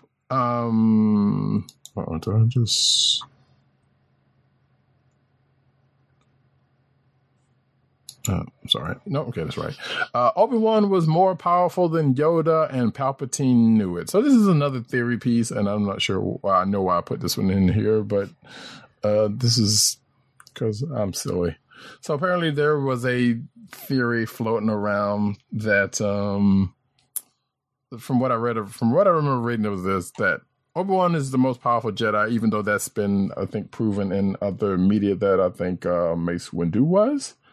But this theory postulates that not only was Obi-Wan the strongest, but the fact that Palpatine stayed away from Tatooine because Obi-Wan was there looking after Luke, which we have seen in both movie and in comic book form.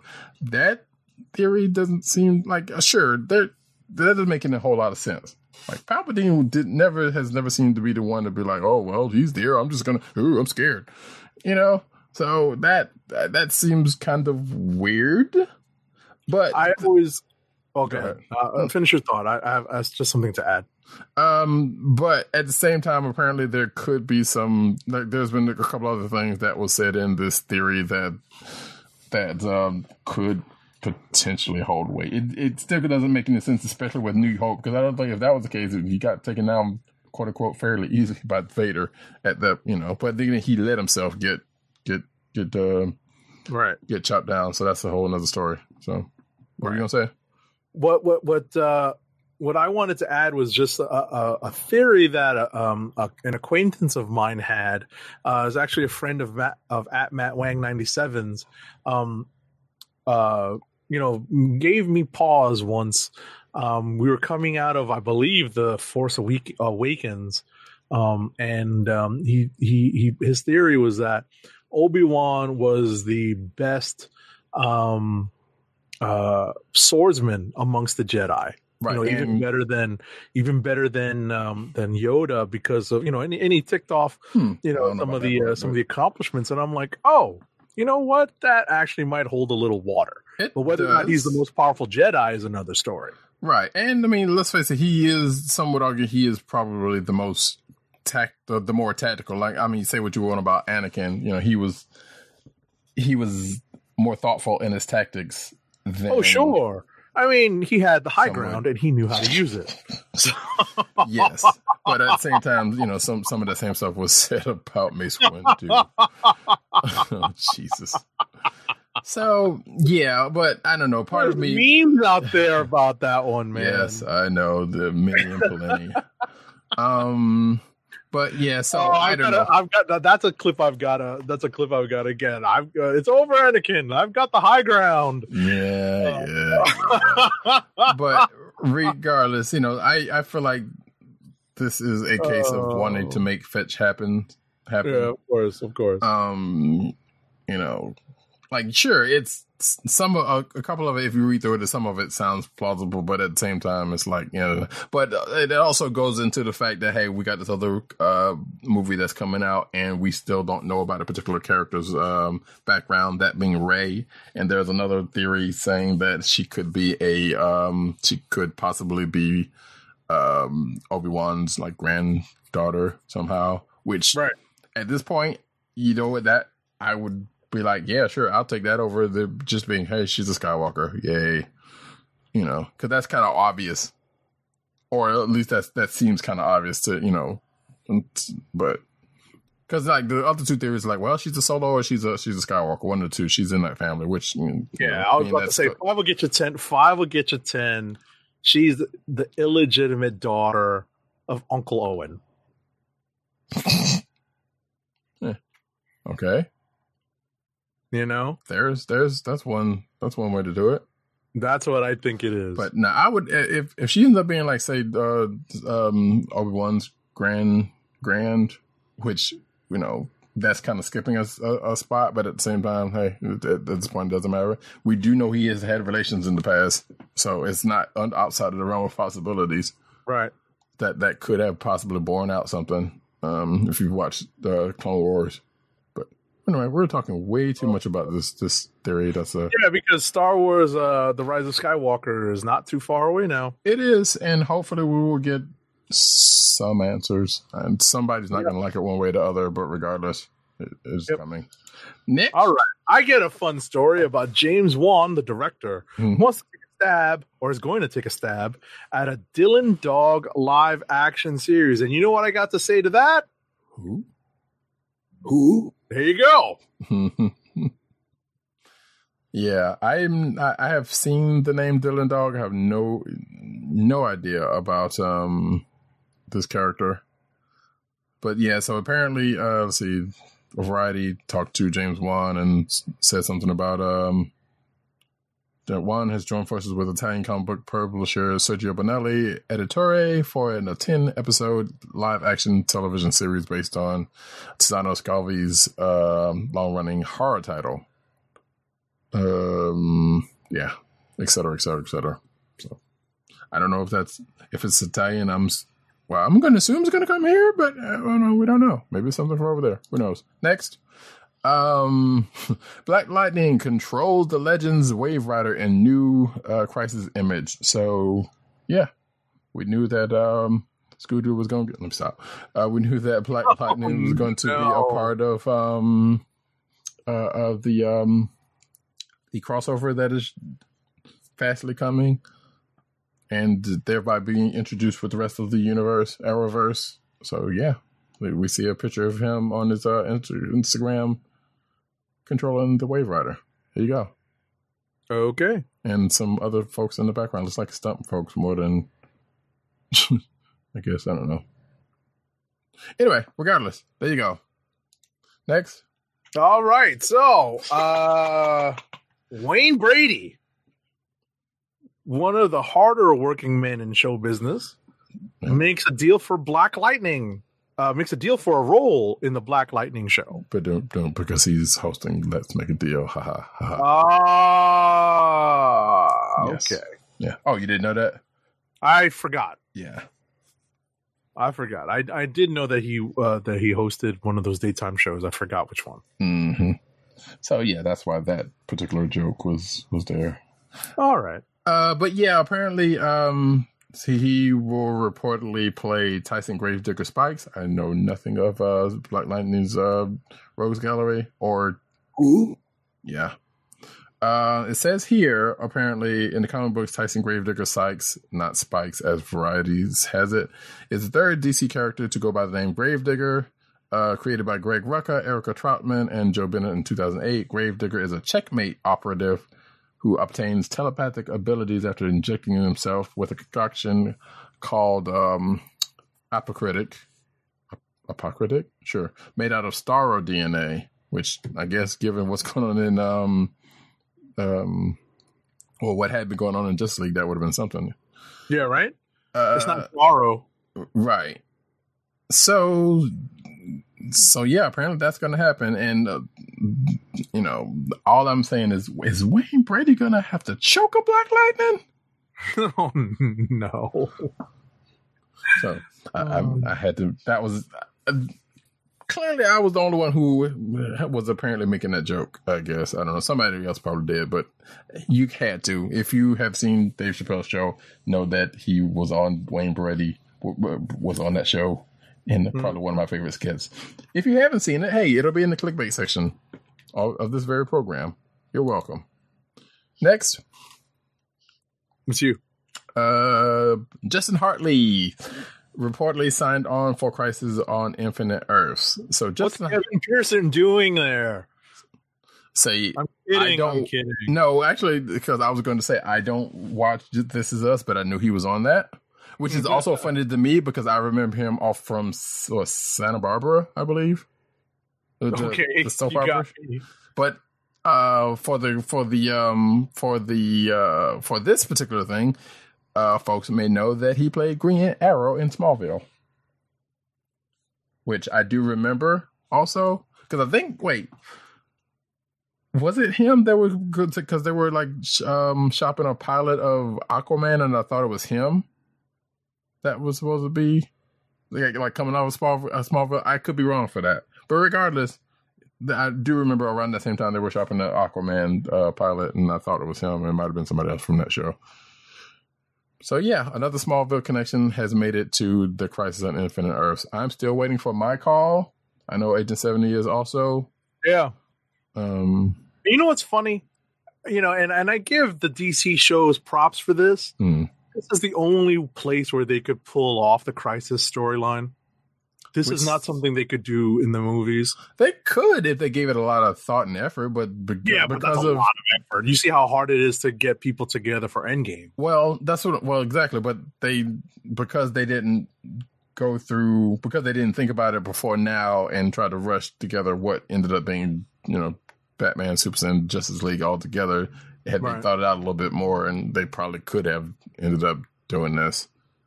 But yeah, you're kind of right about that. Like this is basically they could just do what they want on Arrowverse and for a lower budget. Well, yeah, that too. I mean, like some of that stuff is fun, but at the same time, it's like okay, sure. Next up, alrighty.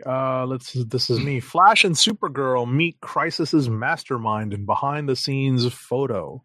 So, was it the Anti-Monitor? No, they met Mark Wolfman. Oh, okay, cool. Yeah, who was on set for some reason that we're not entirely sure about it, whether he has a walk-on scene or whether he was just like he was kind of looking at script, kind of going through some script pages. Cool.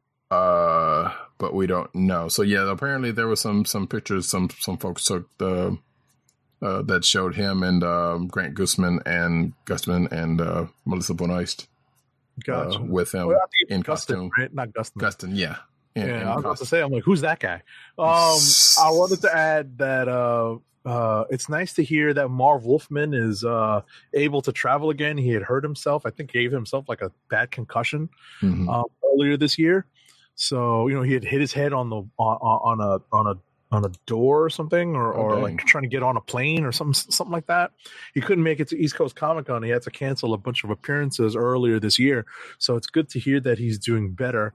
And secondly, where's George Perez in this? Why don't they have it? Why don't they fly him out, man? Right. I mean, maybe he'll have a cameo in there. We don't know. Yeah, maybe. I don't know. But if you're watching the video, you can see Sid leaked photos of. Okay, I hope Mark so. Wolfman. Okay. I hope they get George out there. Yeah, one would hope. I want to say he might have been in something before, but I don't think so. I could be completely wrong about that. That he maybe have made an appearance on the Arrowverse show. Okay. I doubt it, but I don't remember. Regardless, next up, excuse me, Wonder Woman confirmed in the Arrowverse thanks to Batwoman.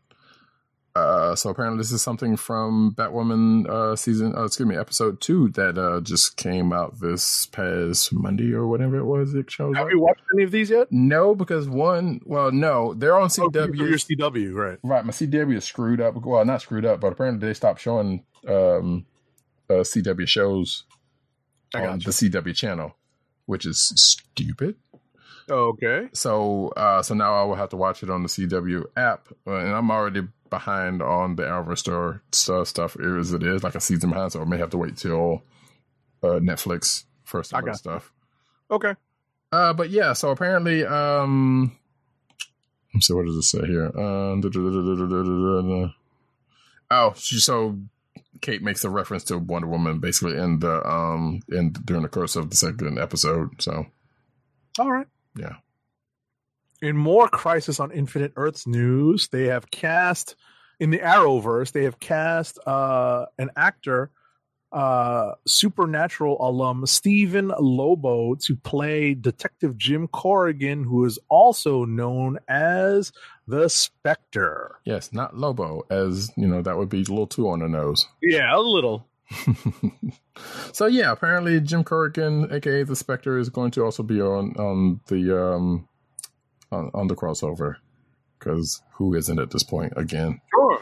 Now it's kind of funny because they did have a dude playing Jim Corrigan on Constantine's show, and we know that Matt Ryan is in the Arrowverse, and I'm kind of wondering why they didn't get that dude, or maybe they couldn't. I don't know, or maybe who knows.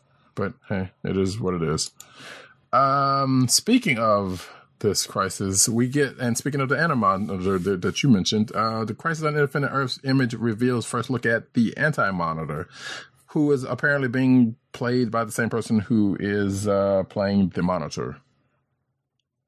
LaMonica Garrett will play both the Anti-Monitor and the Heroic Monitor, who we actually have been seeing in the Justice League, by the way, recently. Not LaMonica, but the Monitor. You know what I'm saying. Mm-hmm. So yeah. So, and if you're watching the video, you can see him in full dress as the Anti-Monitor. So, cool. Next. Alrighty. Next up, spoiler alert, Arrow's final season premiere doubles down on Batman. So the episode Starling City included a handful of references to the Dark Knight, up to and including an explicit mention of Bruce Wayne. So that thing they basically said that was never going to happen on the Arrowverse is kind of sort of happening, but we also had Batwoman, so that was already kind of out the window. Sure. Not necessarily that Batman's going to show up at it. Well, I mean, technically it is, because we got Kevin Conroy is going to be there in some capacity, but that's honest. Yeah. Because they did say a long time ago, it's like, yeah, we're not putting Batman in the Arrowverse for reasons. So all they need to do now is to bring in Green Lantern and Wonder Woman. I don't know. I doubt if they're doing that, because a lot of shows are ending, but at least they're referencing that stuff now. Right. On Titan, Superboy justifies Pa Kent's Man of Steel advice, which I don't know how to feel about that. But yeah, so Superboy is on. So I guess that advice was, if I remember, according to the article, and I remember correctly, is you might want to keep things hush hush about your secret identity. No, not your secret identity, about your powers. Well, yes, you're right. Because if you remember the Man of Steel, which is still kind of stupid to me. I don't know. I feel like there was a way they could have gotten out of it. I was like, did he really have to do that? Did it really have to happen? So Kevin Costner played Pa Kent, and he needlessly died because it was a decision. It was dumb. Yeah. Because he didn't want young Clark to reveal his powers, which again, I felt like that seemed rather needless at the time. That was dumb. You know, for goodness sake, you could have had the OG Pa Kent way of dying, which was simply of old age, right? Or it could have been a disease that Superman's powers couldn't help, couldn't help defeat. But no, there was a disease. It was called nature.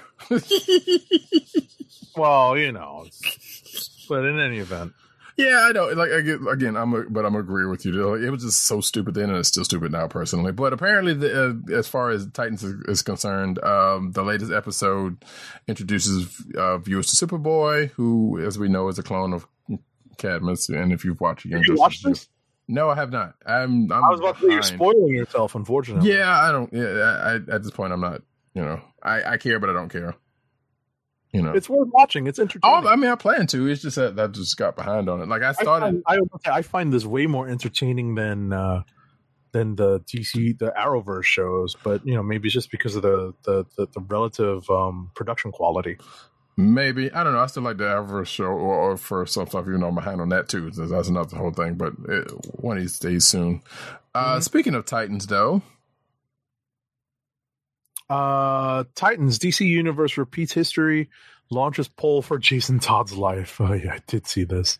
So yeah, they actually launched a poll as to whether Jason Todd Robin will live or die as a result of the cliffhanger, no pun intended, ending of the issue, the episode prior to the episode that Roddy Cat was just talking about involving Superboy. So the poll featured two options: Jason lives or Jason dies, just like classically. Right, and as of the voting, as of the writing of the article that we're referencing, 12,000 votes were cast, and Jason dies is ahead by a few hundred votes. So, which, again, if you remember classically, kind of went going to say. So, I feel like this poll was destined to. I mean, it's not over with, obviously, but I feel like this poll is kind of biased. Because anybody who's watching enough to care about this and would do this is probably would be leaning one way or the other because of the past. Right. Who knows? But I will also go ahead and say that in Jimmy Olsen this week, as I mentioned earlier, I didn't mention this part, but apparently Jimmy may or may not have had something to do with that poll that happened, because they reference it. Yeah, so which was kind of funny. He didn't say whether it go one way or the other. Well, it kind of did if you look at the picture, but it was kind of amusing to see. I'm like, all right, that's kind of funny. But I will say that I've gotten up to the point where Jason Todd got introduced, and I think I'm like one episode past that, if I'm not mistaken. So that's worth catching up. Oh yeah, I mean, like I said, I'm not saying it's not a bad show. It's just that I just haven't been keeping up like I had tried to do, but at least have been starting to it. But so we'll see how that poll ends up. I suspect. And that guy who plays Jason Todd is kind of a little snit, but that's how Jason Todd was. Exactly. So he's playing him true to character. Playing his character, exactly. Yeah. So, which to say he's playing him good, but at the same time, it is what it is. So we'll see how that turns out. Batman Beyond. The Joker's long been the most notorious Batman Beyond. Hey, I'm like, what sound clip are you playing? Nah. Wait a minute. I feel like hold on. Okay, I'm not trying to make sure because there's something that come up I thought I wasn't going to miss, but I know I did some rearranging earlier. Batman Beyond Remastered box set is $20 off right now. So you can pre-order the remaster of Batman Beyond, which we've talked about before, from Amazon or Walmart. Excuse me, you can get it for $80, which was $100 previously, and it's going to be released on October 29th. And I want to say they may have the remasters on DC Universe at this point now, but if you did that, you wouldn't get this lovely case with the Funko and other little goodies. Some people still like physical goods. What can I say? I don't know how long this is going to be, but hey, you can if you catch it around the time of this recording or sometime soon after, then you may be able to grab that if you're so inclined. Next. Alrighty, so in oddly interesting news, the Joker movie has topped $200 million domestic, and it is Warner Brothers' highest grossing film of 2019. So it earned $55.9 million at the box office this weekend in domestic grosses. So that was the largest October 2nd weekend ever. There was something I want to say about a particular DC fan or two that, or I dare say it's borderline insufferable, but I'm like, whatever it is, you have your. Wow, it's up to. I was going to say it's up to 572. It's probably going to beat 600 million by this week. Right. So worldwide. No, it's just something on the side. I'm not going to go into it, but just people are funny on social media when they don't like other people doing stuff that they did themselves do with it when it comes to fandom, and it's real silly. Right. But hey, it is, I guess, good on that movie. I still don't care enough to see it. Right. But I know we will eventually. Speaking of something way better than that, possibly well better than that movie, Joker inspires a Sesame Street nightmare for Oscar the Grouch on SNL. Have you seen this? No. Oh, it's good. You have to watch it. So on this past week's SNL, they did a Oscar the Grouch parody of Joker, basically, and it's really good. The one, and this is, I guess, a niggling thing, but the one little thing I would have a slight problem with was like, so you get a rendition of Sesame Street theme in a certain way. Okay. And I'm fairly certain Oscar the Grouch would not be singing the lyrics, or at least one particular set of lyrics at all, given his propensity to like garbage. I will say that. But whenever you get a chance, I won't spoil it for you. And I'm glad I didn't do what I was going to do earlier. But if you get a chance to watch it. It's pretty good. Okay. So next up. You got next. Actually, no, wait. No, it's mine. I'm sorry. Suicide Squad set photos reveal a first look at the new team in costume. So you see in the picture Jai Courtney, Mei Ling Eng, Nathan Fillion, and Pete Davidson, and several other actors in various stages of costume. Mm-hmm. And yeah, so sure. Okay. Am I the only one who don't really like Pete Davidson? Yeah, he's not funny. Well, there's that too. So yeah, there is that. Cool beans. I guess that movie is coming along. Next up, The Batman finds its Catwoman in Zoe Kravitz, which, as someone said on Twitter, so Lisa Bonet's daughter is Catwoman and her husband was Aquaman. Right. Or you could say that Catwoman's stepfather is Aquaman. Right. Either way, yeah, DC's like, we get Lisa Bonet a role in something. Exactly. Tie it all together, I guess. I don't know. Exactly. If she even wants to. So some people, I was like, you know what? This is like we talked about the short list from last week of folks in the running for Catwoman, and this was one pick that I didn't think anything about, to be honest. Mm-hmm. So I guess I hope she does good. Some people don't like it. Some people are being racist about it, stupidly, which is dumb. Yes, given the fact that Eartha Kitt came like well before now. Yes, and that part has also come out. I mean, has been said. People are dumb. Yeah. So, but people just want to be if you dumb. want to crap on it, if you want to crap on the Halle Berry version, you're more than welcome to it, but you can't touch Eartha Kitt. So right, exactly. Yeah. Again, especially since previously, but obviously people are not. We don't talk about Catwoman. That Catwoman. Because they're young and stupid, but anyway. Yeah, the Halle Berry movie was not great, but still, even she came before this and that. So it's dumb, but I'll go ahead and take this next one. Okay. And along those lines, Michelle Pfeiffer offers hilarious advice to new Catwoman Zoe Kravitz in the form of, I believe it's something like, "Hey, make sure you can go to the bathroom," something like that again. Yeah, make sure while designing the costume, they consider how you're going to go to the bathroom. Yep. For advice. Pretty common sense advice. It's not the first time we've heard it either. Right, exactly. And not necessarily hilarious, but it makes sense. And at the same time, interesting. So yeah, sorry, that was that. Next up. Yeah, next up, in news that will be updated in later news items in this show, Jonah Hill was apparently up for a role, but it is I'm looking for the right sound effect. Ooh, I'm again. Okay. Yeah, it's Jonah Hill, was up for something, but not so much anymore. Yeah, he walked away from reportedly walked away from the part, which great, because I don't care that much for him in the first place. Yeah, he's not so good. Yeah. Again, in my humble opinion, not so far. Same here. Yeah. Not everybody agrees with me, so yeah. You know what I have to say to that? You know what I have to say to that? People who think Jonah Hill is funny? You can't handle the truth. Indeed. Yeah, I'd be up there with him. Like he has a thing.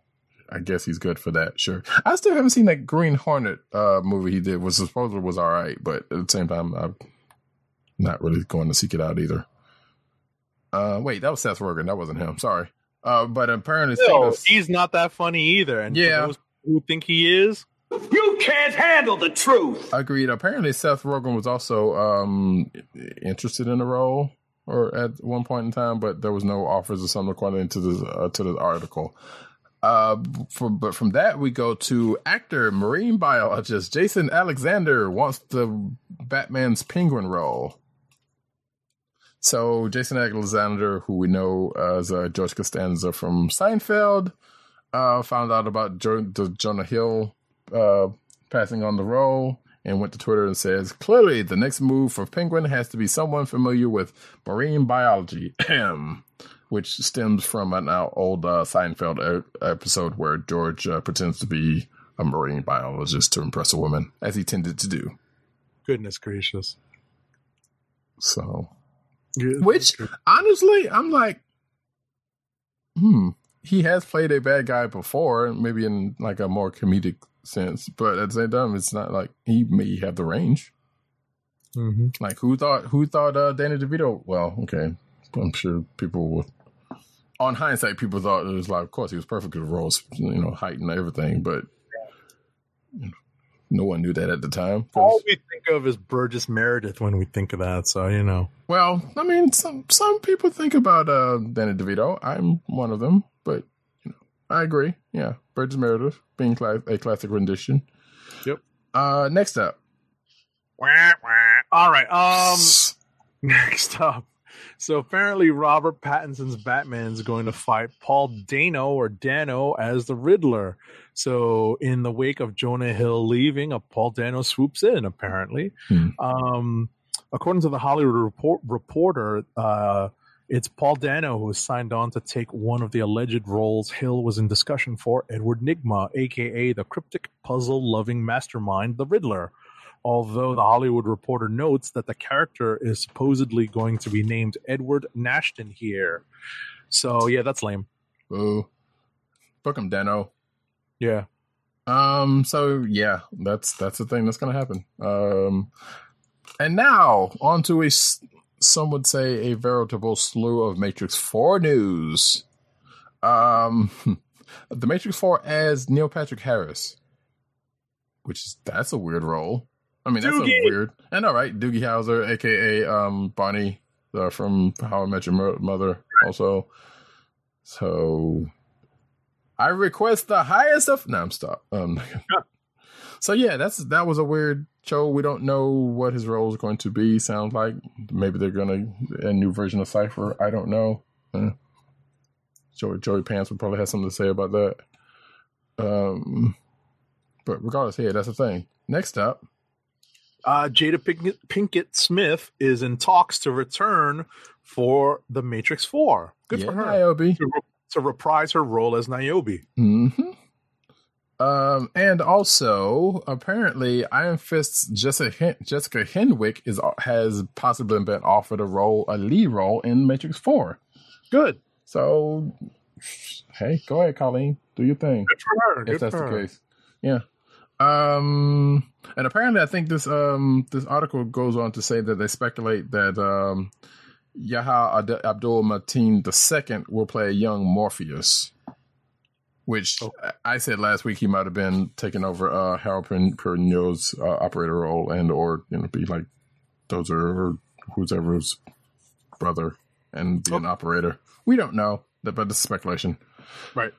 Next up, Netflix. In interesting news for people who are fans of the indie comic Bone, Netflix is turning the classic comic book into a series. So anyone who's a fan of Jeff Smith's Bone, guess what? Your comics may end up being worth a little bit more than they were.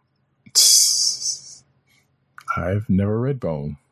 Neither have I, but I've skimmed through some of it, and it was okay. Yeah, like I've seen them on shelves, and I'm like, okay, what is it? I've read Cerebus more than I've read Bone. Wow. Yeah.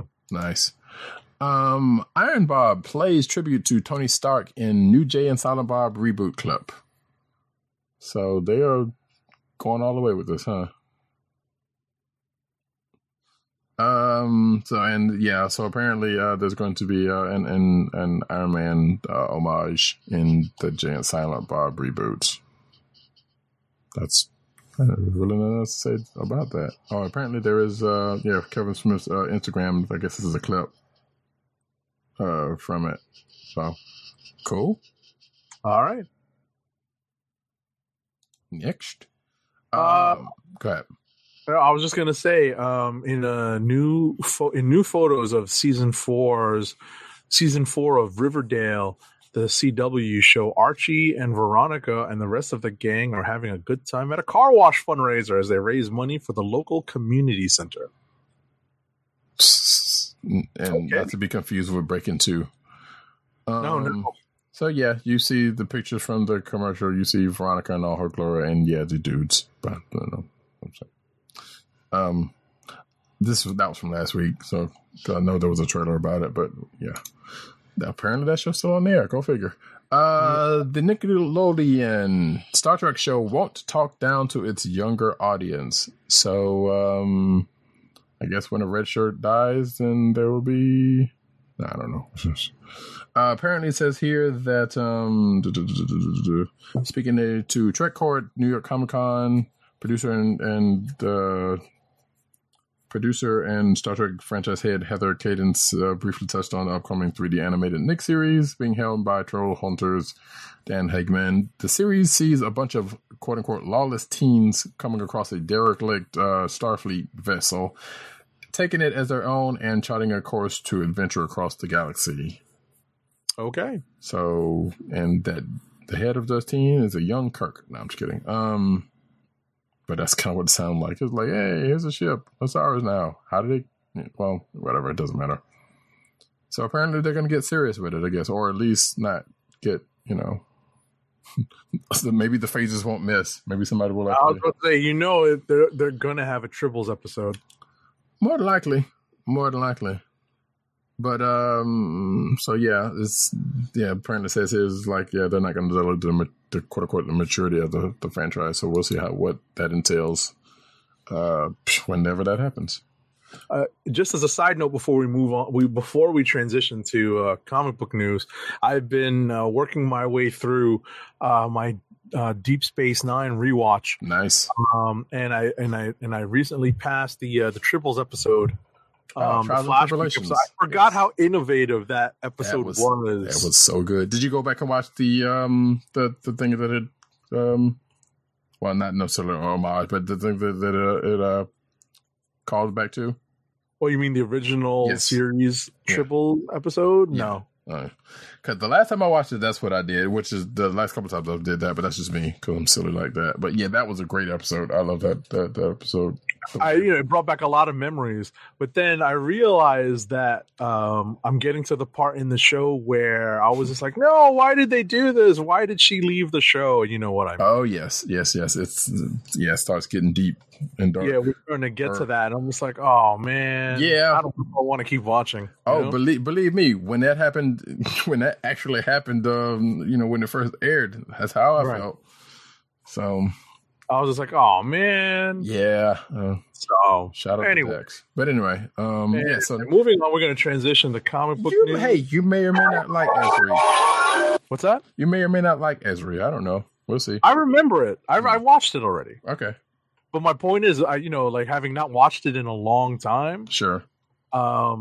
it's as you just said, we're getting to that point where it's like, oh, now I remember what happened. Mhm. So, Which was a dumb way for them to deal with that, but yeah, but it's one of those things where it's like it's not exactly coming back with a different actress to play Aunt Viv.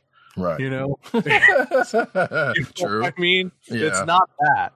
There's actually like kind of built-in mechanisms for carrying the character on, but in a different way. True, but still, the way they... And she was on a show. I was about to say, I looked at her IMDb. I forgot she was on a show for a long time after that. Yeah, she was. She was on Decker. So, Mm-hmm. Decker, yeah. Yeah. So anyway, getting back to the transition to comic news. Mm-hmm. Rob Liefeld threatens Marvel with legal actions over shady practices, quote unquote. Okay, Rob. Yeah, moving right along. At New York Comic Con 2019, there was a part of the news from, I think it was the Women of Marvel panel. The Marvel Hope Star is their next breakout star, and this is something I teased earlier when I was talking about this week's issue of Captain Marvel and how the Star character is going to spin as a villain into a new series, and writer Kelly Thompson has big plans for her. She's just basically a recolored Carol, though. But now they've got her tied into the Infinity Warps thing, so... Mm-hmm. Okay, sure. Like I said earlier, trying to make fetch happen. From the Contagion front, Marvel zombie fungus exists in nature, and it's terrifying. So apparently the fungus that is plaguing the Contagion series is actually a real thing. So shout out to Ed Brisson for doing homework, I guess. Oh, wow. Yeah, and it's a pretty messed up fungus. Yep. So enough said about that, the better. Yep. Next. So apparently Marvel fans have noticed an incredible House of X detail, and I'm reading through this now. So apparently there was an episode, there was an issue from, what was it, Uncanny or something from a while back that, or I can't remember where it's from, but regardless, future Deadpool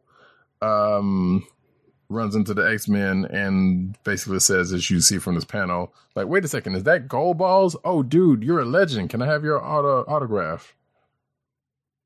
So apparently there's saying that, Hickman may have saw that and used that for, inspiration as to what ends up happening. That's a stretch. Maybe not. I mean, who's to say? According to amazing detail, it says here from the caption, amazing detail I picked up from reading 2013's event Battle of the Atom, future Deadpool. And that's when it goes into that. Maybe not. I mean, who's to say? Hickman seems like one who does his homework. Could have happened. We don't know. True. But so that's the thing that popped up, and like I said, the speculation abound. We won't know until Hickman or someone says something. New X-Men title X-Corp coming in February 2020. So the X-books just don't stop coming. Yeah, this is part of the second wave. The second wave initially was announced with the next Wolverine solo title. That is correct. And it says... recently signed Marvel exclusive artist Carmen Carnero is slated to draw the series, as announced in this week's Captain Marvel, the last of her run on that book. And it says, don't let Carmen out of your sights. And it goes into X-Corp, talking about X-Corp apparently. So, and it says here, let's see, the X-Corp was introduced by Joe Casey and Rob Garney in Uncanny X-Men's run as a paramilitary group led by Banshee.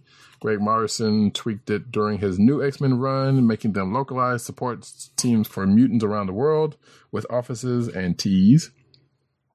That's TEAS. In major cities such as Hong Kong, New York City, Paris, and Mumbai. The organization was dissolved by Cyclops in the wake of decimation. So there you go. There's a little history on that because I really didn't know too much about it. Yeah, I remember that. Yeah, and of course I think they did show up in House of X, Powers of X. Sounds like. Sure. Oh no! It says here during House of X, Powers of the Hellfire Club was rebranded as a corporation. Click on get some editing. The Hellfire Trading Corporation is not known if that corporation could be associated with X Corp. Right.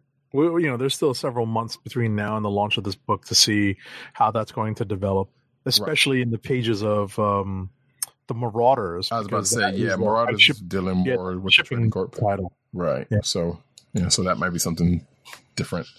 A Guardian of the Galaxy is about to form an even deadlier team. That this is talking about this week's Guardian of the Galaxy, which we talked about the book. We didn't necessarily talk about this. And shout out to Tim for writing this. So yeah, we kind of talked about this sort of, and Tim goes into his thoughts on what's coming out of that book with the team.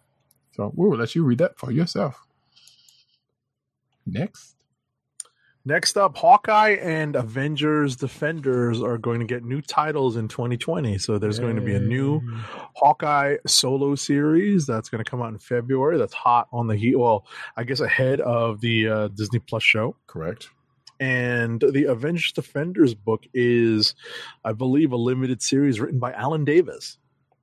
So Hawkeye going back to his miniseries roots, because he had like 2 before Fractions Run. Well, maybe 2, 3 counting that one with Black Widow, but nevertheless. So this is going to be a 5-issue miniseries written by Matt Rosenberg with art by Otto Schmidt, covers by Jim Jacinto, and apparently it's got something to do with Ronin. All right.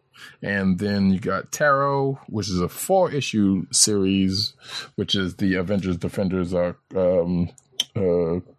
I guess team up book, written by Alan Davis and Paul Renard, and has something to do with Namor apparently. So in a lost memory. So maybe this is something coming off of Invaders. Possibly, but with Alan Davis scripting, it's probably going to be very classic, and very. If the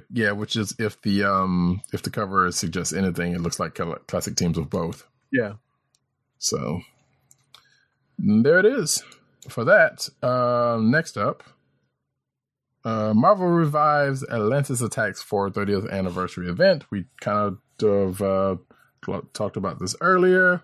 Yeah, we touched on this earlier, but we can expand on it now. Indeed. So yeah, apparently, matter of fact, we're doing a little bit of talking prior to the show about this with a little bit more than this. But yeah, so Atlantis Attacks is going to be written by Greg Pak and artist Ario Anindito. Forgive me if I mispronounced your name. We'll pit Namor, King of Atlantis, against Pak's revamped Agents of Atlas team. The series will also feature the new Agents of Atlas meeting the original Jimmy Woo-led team. So new agents meet the old agents, which I know there was a thing they've been doing, like backup stories, or at least they started a backup story in Agents of Atlas with the old team. So now that starts to make a little bit more sense. And I think we've postulated that because of the stuff that is going on in Wave, or with Wave in the backup of Arrow, I should say, probably will have more to do with this also, and maybe possibly what's going on in Invaders. So okay. Atlantis Attacks was pretty much, I mean, a similar premise back in the day. Namor decided to attack the surface world, and the heroes responded in kind. And there's several similar aspects to the story, including the Serpent Crown. Yep. The Serpent Crown is in play in the Invaders book, so it's interesting to see this come up between the Agents of Atlas and the Atlanteans. And we've talked about whether or not the Invaders are going to have any role to play in the series. Which sounds like stuff might be come out of there into this. So right. There was a lot of though. There's the last couple of times that Atlantis attacks have come up has been as jokes. In fact, recently I want to say it did, but I can't remember from where. It might have been in Fantastic Four. I'm not sure, but so yeah, they're going back again as they have been with other events. Next up. Alrighty. The Jessica Jones Blind Spot digital series by writer Kelly Thompson and artist Mattia de Iulis was a huge hit in the digital marketplace, and now Marvel Comics is going to present it in print as a 6-issue limited series starting in January. So, yeah, cool. So if you haven't read it before now, you'll get another chance in print. Expanded second edition of Kirby and Lee Stuff Said ships. So apparently this was a book. Well, it says here, after achieving the quickest sellout in Tomorrow's history, Kirby and Lee Said Stuff Said, has gone back to print for an expanded second edition, including minor corrections and 16 new pages of Stuff Said by the creators of the Marvel Universe. The first of its kind examination, completed just days before Stan Lee's passing, looks back at Kirby and Lee's own words in chronological order from fanzine, magazine, radio, and television interviews to paint the most comprehensive and enlightening picture of their relationship ever done, why it succeeded, where it deteriorated, and where it eventually failed. So, and it goes into Kirby's, parody of Stan Lee, Funky Flashman. Right. So, yeah, if you're interested in that, then you can go check that out. Right. All right. Next up, Marvel announces a new prose book line. It's Marvel's teaming up with Aconite Books to publish a new line of prose novels. It's a multi-year deal, and the books planned for release next year in 2020. No specific titles have been announced, but these two companies are working together through the publisher Asmodee, global games group that is in the process of releasing several new Marvel games. Mm-hmm. So cool. They're card games, that is, and a miniature game, actually. Yes. Weird. I don't know why this is not coming up again, or coming up now. But our next story was about. Hang on for a second. Sorry, folks. Luckily, I put it in my notes. In Australia, weird. Yeah, maybe they took it down. Marvel Gamer Zone now open at Australia's Marvel Stadium. So apparently, Marvel gamers make way for the Marvel Stadium in Melbourne, Australia. As of this weekend, the Marvel Gamer Zone, the one-stop venue for all things Marvel gaming, has officially opened. This unique Marvel-themed video game space reflects Marvel's commitment to bringing fan-favorite characters to life and transporting them into epic stories through video gaming. So apparently, this is looks like a big arcade from what the pictures look like, and it's got a bunch of Marvel licensed video games, pinball machines, arcade games, and stuff. So it was cool looking from the pictures, but apparently that article may have been taken down. Yeah, that's pretty much that. But it's in Australia, so this ain't got nothing to do with us. Right. The next story, I thought it seems like a rehash of something we've already discussed, but Punisher co-creator Jerry Conway again blasts cops who wear the Vigilantes logo, and these cops just don't know their history or comic history. Well, so I saw the tweets in question, and it was recent. So, and I believe there has been another instance of cops doing that stupid mess again, causing Conway to say this. And he basically says, any cop who wears a Punisher logo in his official capacity is identifying law enforcement with an outlaw. These cops quote unquote, are a disgrace to serious police officers everywhere. They show an imbecilic level of responsibility and should be fired immediately. What's his take? Oh, that's right, because this was after. So apparently, according to the tweet that he referenced here, Dallas cop seen wearing Punisher logo during altercation. Okay. Recently, so yeah, so it was a cop that. So this is an updated. Yeah, it's an update to the story. Well, yeah. Well, not an update, but it's a new one. A new incident, right? Yeah. So next up, Tom King, Jason Aaron are writing a pair of major milestones, except one is not necessarily a major milestone, personally. Okay. So basically, they both are at the end of their writing tasks. So Tom King is writing Batman. I think he just finished writing. Yeah, he put out a tweet saying, "Writing my final Batman," and Jason Aaron responded, "Writing my final Thor." So they're both basically writing their final things of a character they've been writing. However, Jason Aaron's been writing his for the last 7-8 years, something like that. Mm-hmm. King just got off of his book after 2 years, I guess.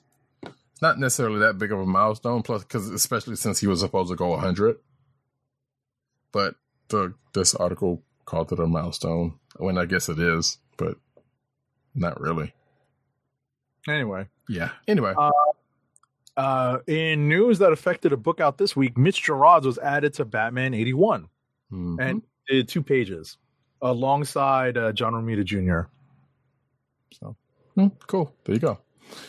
Inside DC Super Team Snyder and Capullo's collaboration and teasing their upcoming 2020 Spiritual Metal sequel. So apparently, why was I about to call him Dave? Good Lord. Scott Snyder. I'm sure some Giant Bomb fans will recognize that. But anyway, Scott Snyder and Greg Capullo, y'all know the Super Team if you're a DC fan. They are working on Batman Last Night on Earth right now. And apparently they are teasing a sequel to Dark Knight's Metal, which they also did for next year, is the basic takeaway from this. But this was an interview with them. Excuse me, spiritual successor to Metal, whatever that means. So, cool. You can check out that interview if you're so inclined. Next. Alrighty, next up, Andre Lima Arroyo has announced that he's begun drawing a new creator-owned title written by Brian Michael Bendis for DC's Jinx World line. He announced it in a tweet. Arroyo was brought over to DC by Bendis and has drawn portions of Young Justice and Legion of Superheroes Millennium. So, good on them. Yeah, it's a creator-owned jobby, so we'll see what that ends up being when that happens. DC First Look, The Infected, King Shazam. You can see preview pages of that thing that is coming. So DC has released the first look at pages for next month, The Infected, King Shazam #1 one-shot. And apparently this is coming off of events in Batman, Superman, and You're the Villain. So you can look at the preview pages of that if you're so inclined. Next. All right, in a preview for next month's Justice League 35, it appears that Francis Manapul is making a return to the Justice League title. He's going to be doing the art for issue number 35 of Justice League with Scott Snyder and James Tynion IV on scripts. Yay! I love Manapul's art. So, and you can see some of the preview pages of that if you read that article. Next. So we kind of already talked about this, but this is an article from Polygon about the Superman smashes the Klan. It's my click of the week this week. Indeed it is. So you can go check out that. It's an interview with Jean Lun Yang, and yeah, I'm looking forward to checking this out. So next up. Yeah, so there's a very different Nightfall for Batman in Tales from the Dark Multiverse. I thought I was going to read this today. I just couldn't get to it. I didn't. whatever. So it's, these tales from the Dark Multiverse one-shots tell complete stories. But apparently Scott Snyder told Newsarama they will provide pieces for his 2020 sequel to Dark Knight's Metal. There's going to be a sequel to that thing? Like I said, in the previous article, that Snyder and Capullo's doing something. Yeah. And DC's heavily teased 2020 Crisis that already got a mention in this week's series debut. Love it.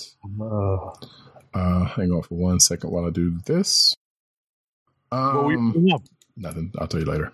I thought you were pulling up a sound effect. I was waiting for it. I was waiting for it. I was like, what does he have queued up that I don't have? Nah, I don't think there's a good enough sound effect for anything I could pull for that. But anyway, know what I have? Survey says. Indeed. Moving right along. The question. Jeff Lemire debuts his variant cover for the deaths of Vic Sage. So apparently there's going to be a DC Black Label series called The Question, The Deaths of Vic Sage, which if you were listening to the show last week, I talked about where he appeared. Was it last week or before last? I think it was last appeared. And the fact that supposedly he was dead in 52 and now he's back, and I'm not sure what in the world's going on. And apparently neither did Renee Montoya. Maybe this will go into that.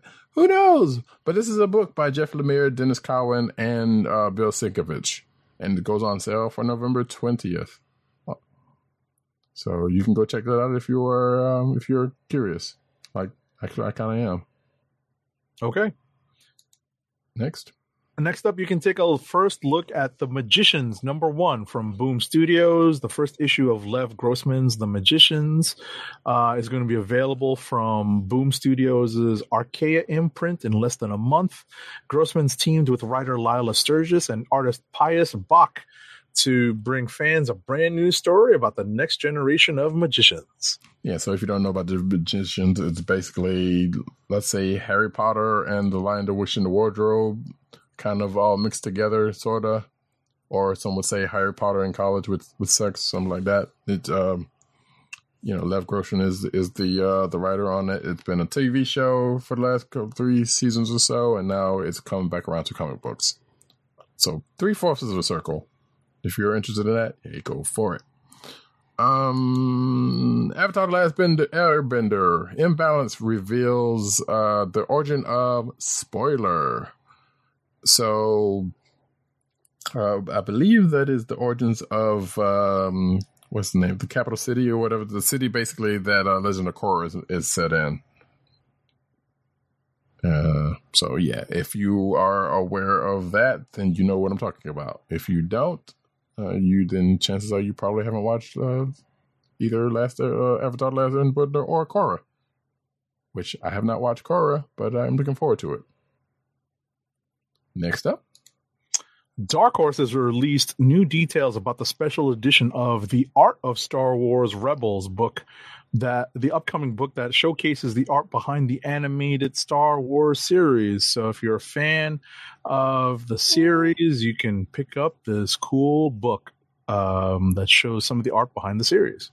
Yeah, I enjoy Rebels. I don't think I'll be doing that, though. I do like Rebels. Pokemon manga series is ending after 23 years. Wow. That's a long time. That is a long time. So yeah. So after 23 years, the manga is finally coming to a close. Fans of the manga were surprised to discover that it will be coming to an end shortly. I mean, again, it's a long time, so I'm surprised it's been out that long.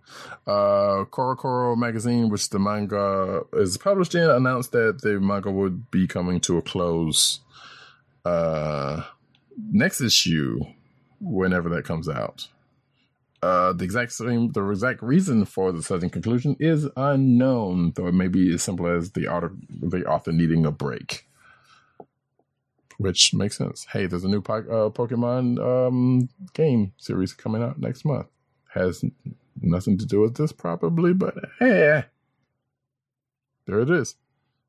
Next. So Funko, in its quest to fill up more of your shelf space, has unveiled figures based on iconic characters from the game Mortal Kombat. Oh, wait, that's a different thing. Including Liu Kang, Sub-Zero, Scorpion, and Raiden. Finish him! Indeed. So, hey, I don't know what pops they haven't done yet, but there's more to the pile. Speaking of piles, wait, that's not right. Transformers Generations Ghostbusters Ecto-1 Ectotron is now for pre-order, which, if you have been paying attention to this show, you know I have been talking at length about, well, one, this being a thing, which apparently it is now, and the other Optimus Prime one, which has been out there, and also the Transformers Ghostbusters series, which is just finished ending, actually, as of, I didn't get a chance to talk about it because I didn't get to read it last week, but, yeah, and both of those figures are from this, or vice versa, because, sometimes one sparks the other. And this one, though, however, is cheap. As opposed to that, it's $40. But this is actually a transforming Ecto-1, which is cool. Yes, which I have said before, knowing this was finally a thing. I wanted this, and I may end up getting this. It is out there for you. It is, and actually, I forgot to show. He might already know about this, but I meant to put this in the back channel. See if Dirk already knew about this. I think he may or may not have been interested. So we'll see. Next up, Fanbase Press is celebrating 10 years, 10 years of since its founding, and it's their anniversary, so they're honoring it by putting out 2 new releases, Quince, the Definitive Bilingual Edition, and Nuclear Power. Okay. Do you know what today is? It's its anniversary. Yeah, so the publishing company we don't think we've heard too much about. Congratulations to them, though. And if you're watching the video, you can see a cover for Quince. So cool. Some sad news to end out the night.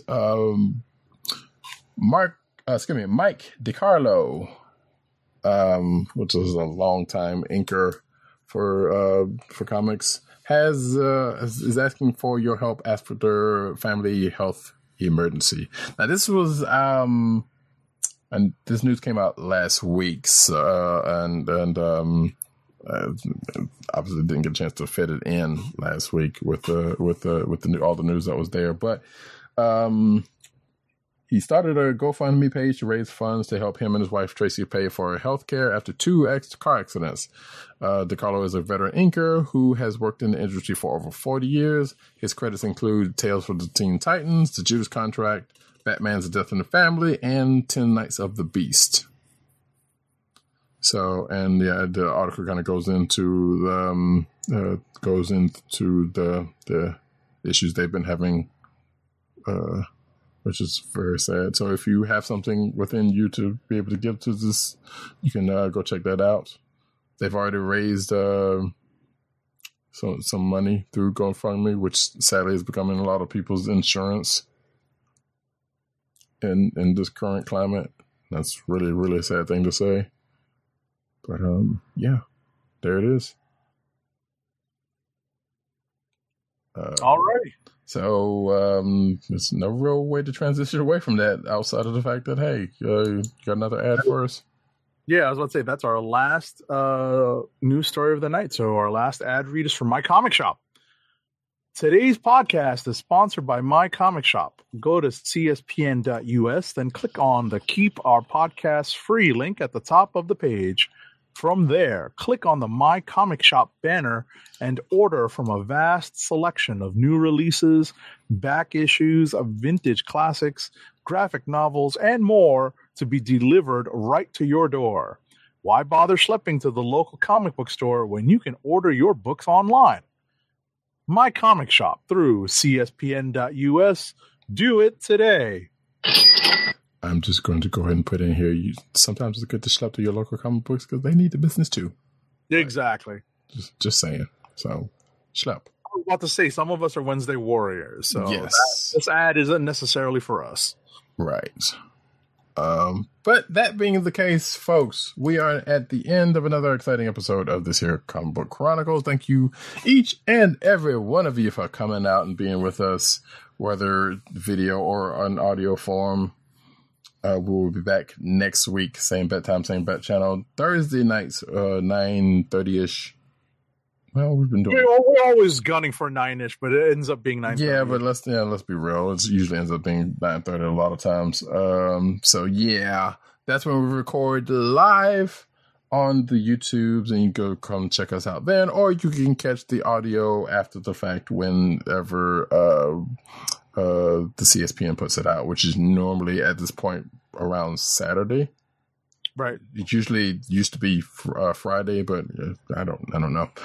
Regardless, we are now a weekend show. Well, I mean, we're anyway, but yeah, more weekend than we used to be, and that's even in recording because we used to record on Fridays. So that was for a small stretch. But that being the case, for myself, Roddycat, you can find me at Roddycat on Twitter. You can find me at NewsNewsNeed on Twitter, at CBCaps on Instagram. You can find Agent_70 on Twitter and Instagram. Keep up with my Inktober 2019 posts. I've got something in the something cooking for tonight already, so I shouldn't be too far behind on day, what is it now, 17? It'll be day 18 when soon enough for me, but day 17 is about to get inked and in the book, so let me get off so I can ink it. Yeah, and by the time you read this, probably 18 will have been finished, and he's working on 19. Right. And for PC_Dirt, and yeah, you definitely go check out his good stuff. I love that. Like I said it before earlier, his silk is pretty dope, and he's got a couple of other ones on in that is really great. And I'm not just saying that because he's here. PC_Dirt on Twitter, Pop Culture Net on Twitter, PopCultureNetwork.com, and his umbrella sites therein. Tim DOGG98 on Twitter, The Click Nation on Twitter. That's TheKliqNation, TheClickNation.com, CBCron, which is the Twitter account for this here program, and of course, Comic Book Resources will be over there writing his face off. You can go check all of that. Go give him some clicks and some reads. He does some good stuff. You can find this here program on the Coastal of the Podcast Network. That's CSPN.us. Do it today. Indeed. You can also find us on your podcast perusal places of choice.